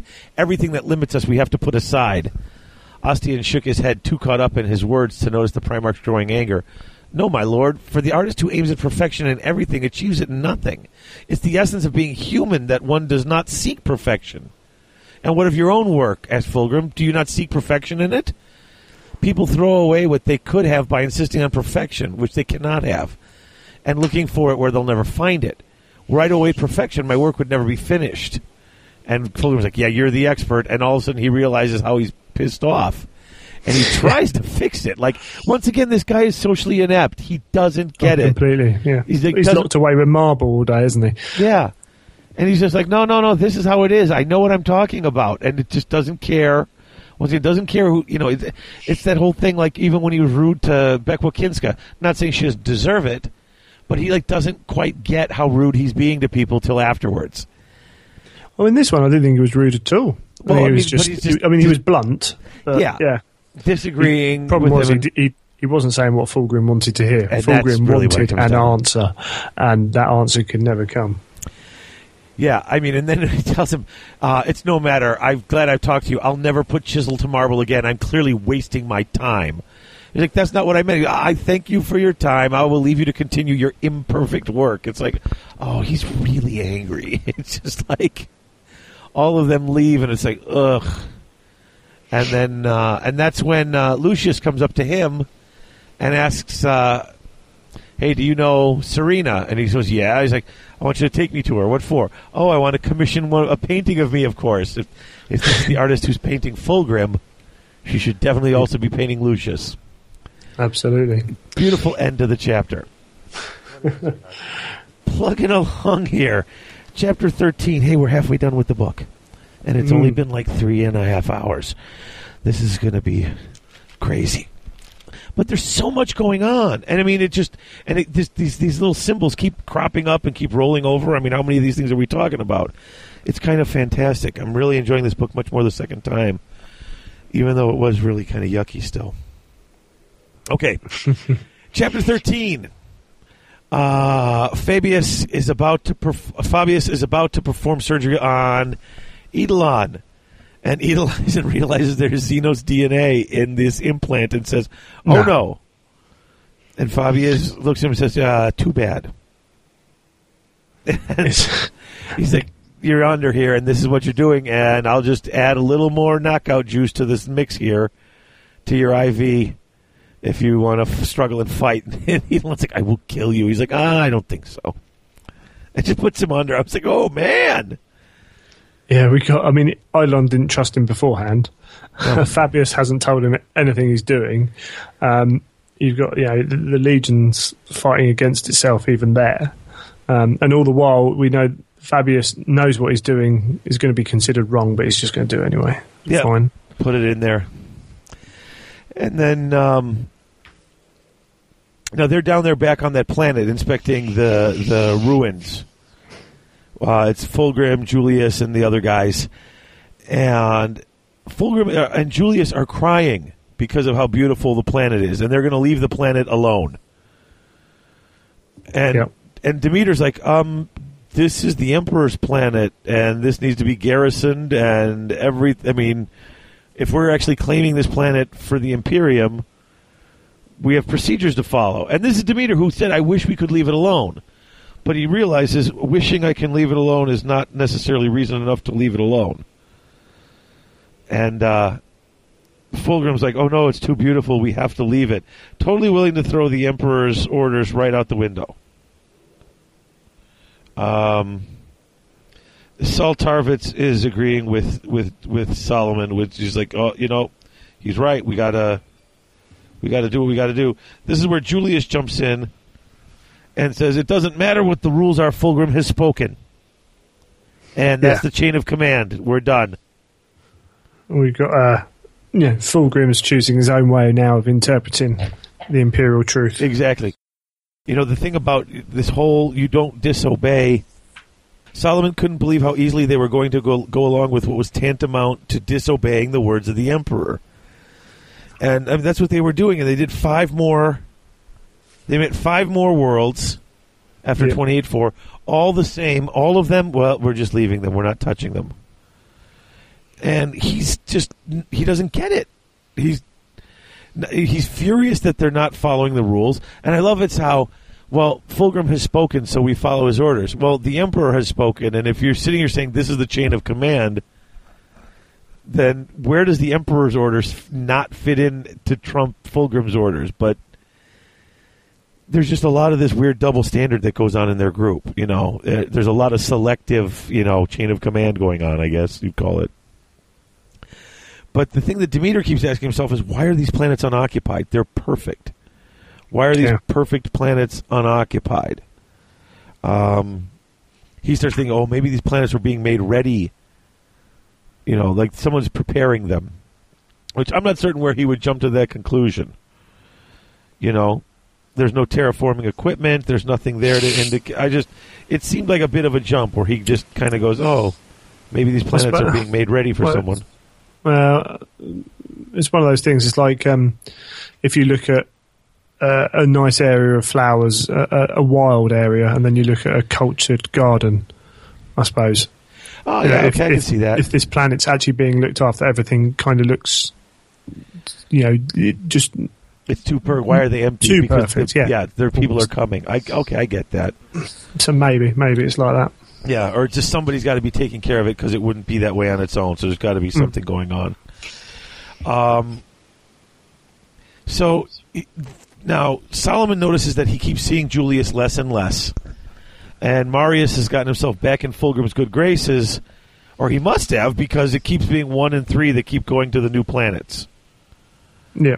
And his second keeps getting left behind, and he can't figure out why. He says he keeps, every time he sees Saul Tarvitz, he keeps really seeing this potential greatness in him. Yeah, and it's he growing and growing. Keeps sending messages to Eidolon about it, and or to Eidolon, I mean. And he hasn't responded to any of them. What a surprise! No. And it purposefully ignoring them. Well, yeah. Holding Tarvitz back. Yeah, because he's still pissed off about the stuff that happened back on Murder. And that's basically all that is. His pettiness about Murder. But it's funny because then Solomon goes to talk to Vespasian. And they both believe that the legions become decadent and arrogant. And they can trace it right after the battle at Lairn. Temple, yeah. Yeah, and Solomon is the one who realizes there's something wrong at that temple. And that and he also realized that La Fenice is turning into a replica of it. And he asked Vespasian to go and talk to Fulgrim. You got to please go talk to him about this because there's something seriously wrong. And then after he agrees to talk to Fulgrim, we get our first... this is... It's lovely. Yeah, Serena goes down to the bar, and she is struggling with her painting. She used her blood, her tears, her waste material to enhance her art, but that's not enough anymore. So she's used all the bodily functions and fluids that she can think of, yeah. So she goes down and finds that loser poet Leopold, the one that was talking to Ostian earlier. Yeah. And she seduces him to her room and basically has sex with him to get some other fluids. And she's disgusted with what she's done, but even that's good. Like her feelings of disgust with herself are different emotions. And so she's feeling this, and this sort of sensory input is good. So she actually kills him while she's having sex with him. Yeah, that final point. Shall we say? She cuts his throat and then stabs him repeatedly.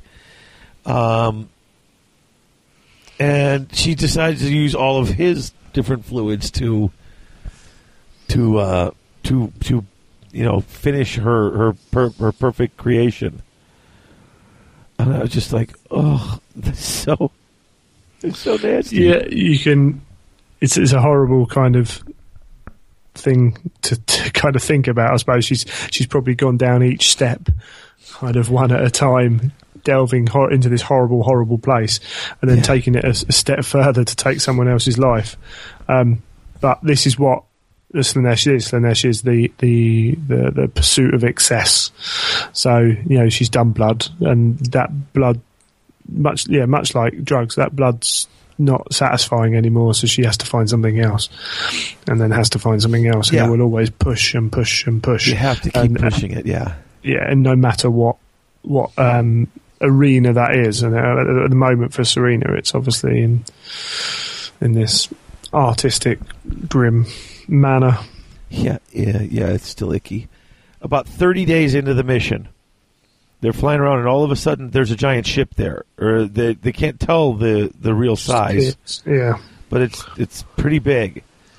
And they get a message comes over the Vox, speaking in perfect Imperial Gothic.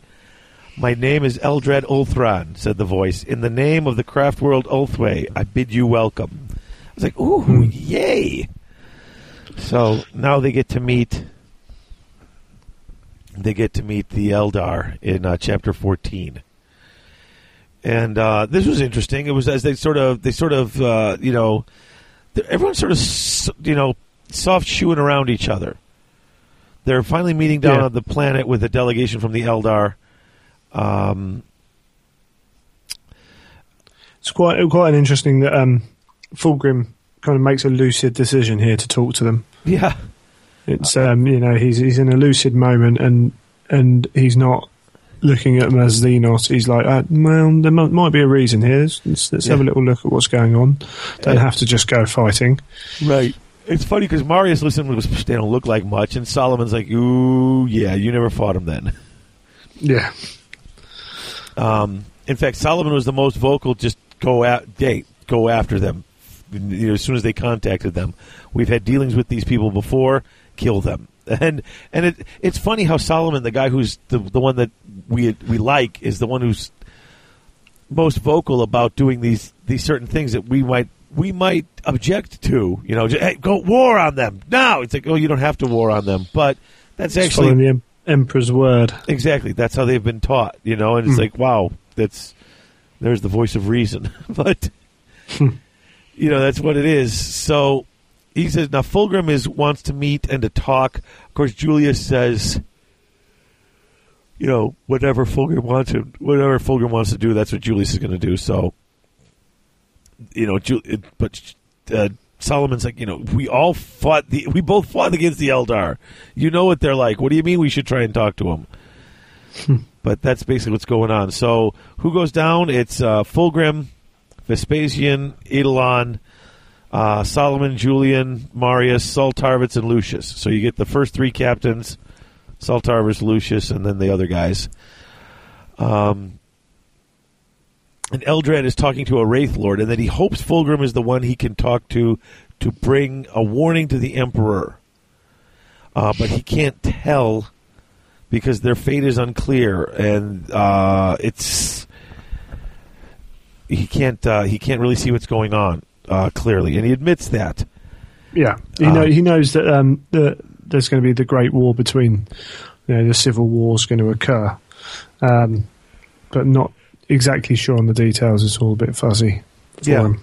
And I like the part how Eldred actually, because I don't know for sure, but I believe that whatever dark forces his Emperor employed in the creation of these Primarchs renders many of them as little more than specters in the warp.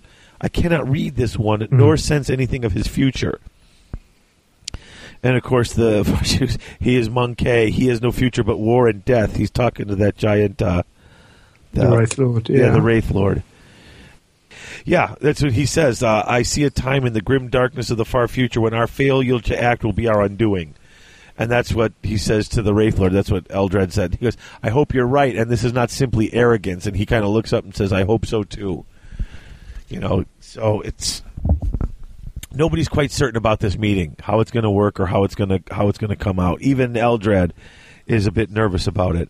And Fulgrim looks a little bit ridiculously, doesn't he? He's all done up. Yeah. Oh yeah. He's started to put his makeup on and overdo his armor and everything. Yeah. So he's going the overdressed look, and it's funny, you get this, the first they start talking to each other and nobody wants to actually say anything. They don't want to give anything away. So they're just it's very cagey. Yeah. When you deal with me, you deal with Ulthwan. He's talking about leaders and stuff like that.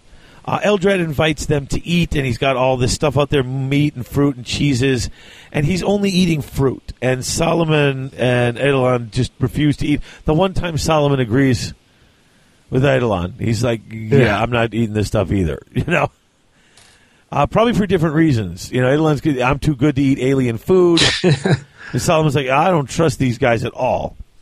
And then and Solomon actually says to Eldred, you don't eat meat? And he's like, nope. And he doesn't like what's going on. He feels like he's being watched. He feels like he's being shadowed. He says you probably, and Eldred says we were shadowing you. We were curious to see why you were going to each world and leaving it untouched. And what are they, yours? And he goes, yeah, they're ours. If you try to you try to conquer every. Oh, that's right, because you leave them untouched. He goes, well, they're ours. What do you mean they're yours? You go through and you conquer everything like it's your manifest destiny. So that's this kind of going back and forth now. Solomon actually just gets manages to cut to the heart of the matter that nobody else seems to be able to. And they just it's very tense all the way through. There's not a lot really given away. There's a few little talking about the histories of the races, but there's nothing. It's nice little background fluff text for like a page or so, and then till you get to the real, when they say what's the real issue, and it's like, well, we've got a warning for you. Yeah, and he goes, you won't like it. I promise to be objective. Great, okay, and of course he gets outraged when Eldrad warns him. I promise to be objective. You're going to be betrayed. I'll kill you for saying that. It's like, oh, really? Yeah, so much for control. Oh, yeah, Dawn did the same. Yeah. So we get. That's true. Actually, Dawn did do the same, didn't he? Yeah. The difference being, this is a warning of something to happen, and so he takes it as a kind of a threat or a personal affront from the alien. Yeah. And his is the it's not a Space Marine saying he will betray you. It's an alien saying it right at the end, which you can't trust the aliens. Oh, so it has a very different effect in the long run. So we flip over to chapter 15. We'll go back to Ostian and Serena. Oh, that's right. We forgot Ostian and Serena. Yeah. Okay. So back to Ostian. Okay. Ostian is knocking on her door. Now, this is great. He's knocking on her with the whatever they call it. I forget. The blinds or whatever. Yeah. And he says he's going to give her 5 more minutes. He's been knocking for like half an hour. Yeah. And I'm thinking, really? You're going to give her 5? I mean, you each have a studio. How far? I mean, she's either not there or she's not answering the door. I'm going to give her 5 more minutes. I was just like, oh, come on. And not come on that nobody would do it, but just come on. This guy's being pretty. This is pathetic. He's in love. I guess so. And he can hear her in there. Yeah. So he keeps knocking on the door. I'm going to give her 5 more minutes. Okay. But she actually does come to and she looks out and she looks homeless and she stinks and he's like, oh, it smells like something died in here. He tells her, He goes to check the barrel. She tells him not to open it. Says it's engraving acid. She's got one hand in her cloak. You know what I'm saying?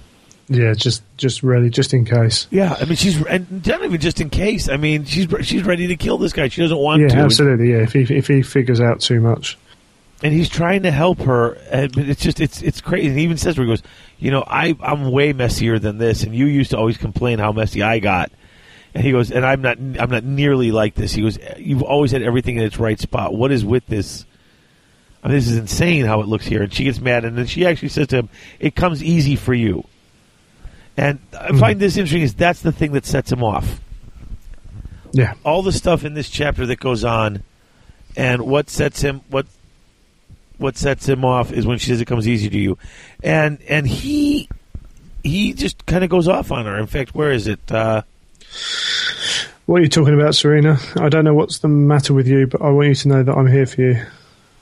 Yeah. That bit. I should have said something. He starts off quite good, but it goes down to is that what you think? You think it's easy for me? Let me tell you this. Inspiration comes of working every day. People think my talent rises each morning rested and refreshed like the sun, but what they don't appreciate is that like everything else it waxes and wanes. So yeah, I've seen that. I've seen people react like that at Q&As and things. Oh yeah. Yeah, in fact, last one I read about was a soccer player, Thierry Henry. They used to say that he had one move that was just, and everyone would say it was effortless, and he would say, "Yeah, it's effortless because I trained every day for however many years doing that one thing." Right. That's why it looks effortless. It's not effortless. Yeah. Oh, and there's a great part here because you get to see just a crack behind Ostian's, sort of his quiet, that quiet, humble nature. It always seems so easy for those without talent to look on those who have it and say that it's easy for us, but it isn't. I work every day to be as good as I am, and it annoys the hell out of me when mediocre people assume an air of knowing better than I do what makes good art.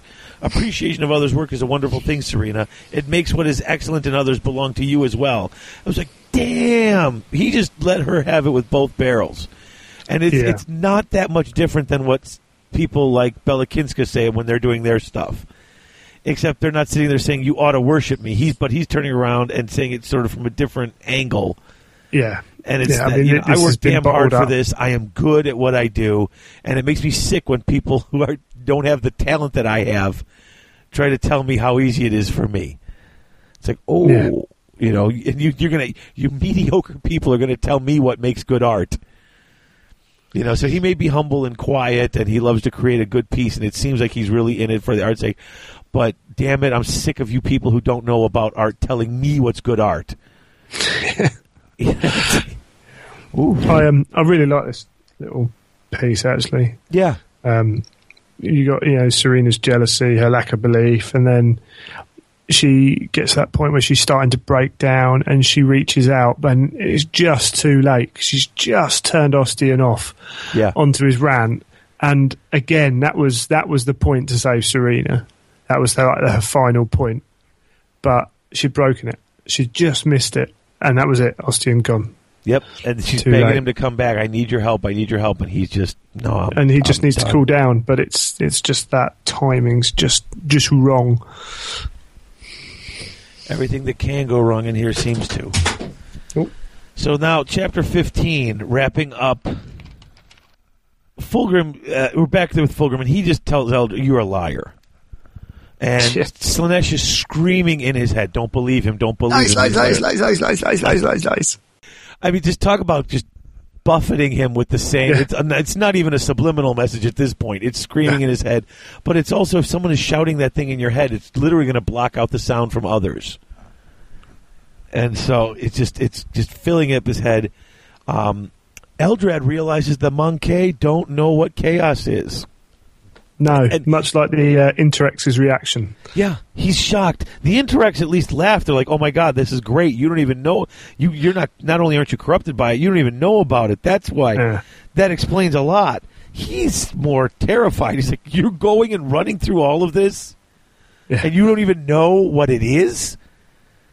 You're swimming in gasoline. Do you realize that? I mean." We thought you were just reckless, but God bless America. You don't even know it's dangerous. Oh. So he wants Fulgrim to listen, but Fulgrim pulls the sword out, and Eldrad sees it and knows exactly what it is. Even before that, he's like, Horus is going to fall to these powers. Horus is becoming corrupted. And Fulgrim's sitting there going, no, would never. Completely unaware of his own fall. Yeah. As it's happening. And then the sword's drawn and... They're corrupted. Kill them all. And he screams. The Dark Prince thirsts. Yeah, that's just it gets a little crazy. For those who don't know, we haven't talked about Slaanesh was born of the Eldar race back when they ruled the galaxy, giving into their own excesses to the point where a god was born out of the stuff of chaos, which led to the Eldar. Well, basically fed on their souls, and they ended up splitting up, and the Dark Elder went their way, and the other Elder go their way and try to keep their souls in these spirit stones that they have on them, whereas the Dark Elder just try not to die. Yeah. Ever. So, exactly. So I mean, this is talking about ancient enmity. The Slaanesh is their bane. But that sword is out there, and it's right there, and so he pulls it out, and he's filled with this power, rippling purple energy, and he goes after Eldrad, and Eldrad teleports away from him. And Fulgrim turns around and takes apart one of the tanks, and then goes after a Wraith Lord. He just tears up a tank and goes after the Wraith Lord. And boy, what a battle that is. He takes a punch dead in the chest that cracks his armor. From this thing now, the Wraith Lord. That's just is that really giant ass? No, that's just Wraith Lord's just a bit taller than a Dreadnought, Okay. but slimmer. Yeah, it's the one in the game that's on about a 40mm base, 50mm base, 50mm, 50, yeah. Okay, Terminator's a 40, aren't they? It's not that new No, monstrous. that's a Wraith Knight. Okay. Mm. So he takes the ship apart, goes out. Wraithlord punches him in the chest, cracks his armor, and he loves it. The pain makes him, like, it gives him energy. He just starts getting nuts. He seems almost feral here. Yeah, new experience for him. Yeah. And the swords are the Wraith Lord and Fulgrim are sword fighting, and as their swords are pressing together, as they're sort of locked, the blades are locked against each other. The purple stone in the pommel of the Laren sword starts to glow, and the Wraith Lord's sword just blows up. Yeah. And then Fulgrim cuts him down at the knees and jumps him and just keeps punching him in the face until he smashes through the helmet and keeps punching him in the face. And while the sword's asking him to destroy what lies within his head, he wants the soul. Yeah. Soul to absorb the soul of the... Exactly. And Which he does. it's trying to get him off, swinging the sword at him, and Fulgrim just kind of backhandedly cuts his hand off with the sword. And then he finds that stone and he crushes it. And that thing is dead and gone. And then he turns around and looks at the tank that's left and is like, all right, time to go. I'm going after you guys now. Man, it's crazy. I mean, it's such a violent battle. Yeah. And Eldrad realizes what's happening. And he realizes that Fulgrim doesn't know what's going on. Like, he doesn't even realize he's been corrupted at this point. No. He has no clue what's going on, and he's like, "Oh my god!" I mean, is that worse? I mean, if you're Eldrad, I mean, I don't presume to know the mind of an Eldar, but if you're Eldrad, is that worse? Wow, he's corrupt. Willingly going along with evil is one thing, but seeing, oh my god, he's carrying that much evil stuff around, has no idea it's gotten through to him yet. I think Eldrad just knows that once Slaanesh has got its barbs into him, and that's bad enough, and that's reason enough for Fulgrim to die there and then. Yeah. But the fact that he doesn't even know it, it's like, doesn't that make him more dangerous? Maybe. Who knows? You know what I'm saying? 'Cause it's easy for him to not. If you don't know you're doing stuff that's evil and corrupt, it's. He's not fighting it, I suppose. Yeah. But then, because if he hasn't willingly gone along with it, there's a chance that he might see what he's doing. But either way, Eldrad's not going to take a chance, which is why he goes through the action of summoning the Avatar of Cain. Yeah, and that's where he calls his Eldar to war. He's like, it's time for war, and they're like, yay. And they're going to start coming down to the planet. Now, all the Phoenix Guard are dead, but all the named characters, I guess you would say, have survived. Yeah. And Vespasian's like, we got to leave. Julius says, no, we got to destroy that tank. There's something else left to smash. It's like, oh, jeez. And then Solomon's like, no, we need to go before reinforcements come back. And Lucius just wants to fight. And Fulgrim sees that and smiles. But the teleport light starts again. Yeah. He's done it again. Lucius has done it again. He's picked up the blade of a howling banshee. Yeah. And they're like, didn't you learn your lesson on murder? You're not supposed to pick up alien weapons. Yeah. But it says something for the ability of the Eldar, because like Lucius has got marks on his armor from the Eldar. Yeah. So it shows you how damaging, how skilled they are. But yeah, it's those most of those captains can't make the logical decision of retreating. Even Fulgrim struggles to see through the fuzz. Yeah, Fulgrim's having trouble in general because Vespasian's like, he's calling Stormbird 1 and saying, get ready to go. And Fulgrim sounds almost like he's asleep. He's like, what, we're going to go where? Like his head is somewhere else. Obviously, there's something else going on in his mind. And the Eldar start coming out of this warpway portal. And Fulgrim's like shaking his head like he's clearing his head. And he's like, okay, we need to leave. So they head towards the Stormbird and it explodes. And so now they're stuck fighting anyway. Yeah. They're waiting for the Firebird to come, but their communications are blocked. Something's happening around the warp gate, and that's when the Avatar of War comes out. And Fulgrim says, let's go. You know, why not? Yeah. Got it. So all the Space Marines are like, ooh, that's a bit, ooh. And Fulgrim's like, brilliant. Something new. Exactly, something new. Bring it on. Yeah. Now, I love it. He's fighting it, and it's going back and forth, and they seem almost evenly matched, and he tosses the sword up in the air as a distraction. Because, Yes. I mean, and he doesn't even want to let go of the sword. It's almost like the sword knows, toss me as a distraction. I doubt not a bit that that's what happened. They're fighting themselves almost to a kind of stalemate. Right. You know, two godlike beings going at it, but the sword gives him the kind of, trust me. Yeah, so he tosses the sword up in the air. And it shows you how much that the Eldar hate, that the Avatar takes his eye off. Fulgrim is not the biggest threat in this fight. Right. And he looks over at the sword, and that's when Fulgrim punches a hole in his head. Oh, yeah. And then starts choking it to death. And the thing is burning. He's like, like a lava monster practically. Oh, yeah, yeah. And old school rules were brilliant. It used to not be able to be hurt by any flame or laser-based weaponry.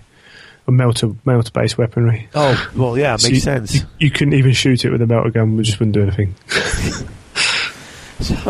But he punches a hole in its head and then starts choking it to death. And that's when the Firebird shows up and the Thunderhawks show up and the Eldars retreat. I mean, he just kills an Avatar of War with his bare hands.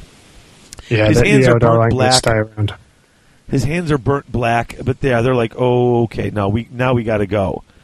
And the thing is, as he kills the Avatar of War, he sees what the Avatar sees, and he learns about the birth of Slaanesh. As that soul is going out and going to get eaten, he sees that whole that birth of a being. And so, he kind of understands it, and it's a little scary to him. And the sword's not with him right now. No. And something in his head says, just leave it. Walk away from it. And there's the logical, rational Fulgrim once again. Yeah. Shows it's not just accepting everything that comes his way. It's not a simple slide every decision. He's fighting. Right. But Slaanesh is working on every obsession that Fulgrim has. Right. Because his mind says, don't go get it, and he can't stay away, and he goes and gets it. Yeah. He goes and gets it, and he steps on the ship, and now, here we go. End of book 1, he walks away, kill all the Laren, right? End of book 2, they go to take the flagship, and his glory is stolen, and he storms off in anger. End of part 3, he gets on his ship, virus bomb all of these planets. Wait, virus bomb? Are you even allowed to call down a virus bomb strike? You're going to ask me that? Really? And it's what it comes down to. It's like the only people who can order a virus bomb strike, at least according to the earlier books, were the Emperor and Horus. Yeah. And he's like, I'm here. I'm calling it down. And so it ends with this huge destruction. Virus bombing all the planets. So whatever you guys built, whatever you guys were planning, die. Yeah. Oh, boy. And that's the end of book 3. So we're about 60% of the way done. Are we going to call it? Yeah, probably should, actually. We've been going for 4 hours almost. We got about 3.5 hours recorded here. Okay, folks, we're going to call this an episode right here. We're not going to wait a full cycle to come up with part 2. We have it read. We have it ready to talk about. It's just getting late, and we need to stop recording tonight. So, but I think we're going to break this up. There's just too much we're talking about. It's too good. Hope you're not disappointed. Look at the bright side. You'll get a new episode in about a week, as opposed to about 6. So how's that? So we'll be back with a lot more of Fulgrim for you guys. Brilliant stuff. Yeah, we'll be back next week. Yeah. All right, Greg. Thank you so much for doing the reading in the beginning of the chapter, and we'll finish this off next week. We'll have our last 2 books, and then the wrap up, and discuss the cover and all that good stuff. Brilliant. All right, and so until next time, folks, the Emperor protects. Death to the false emperor.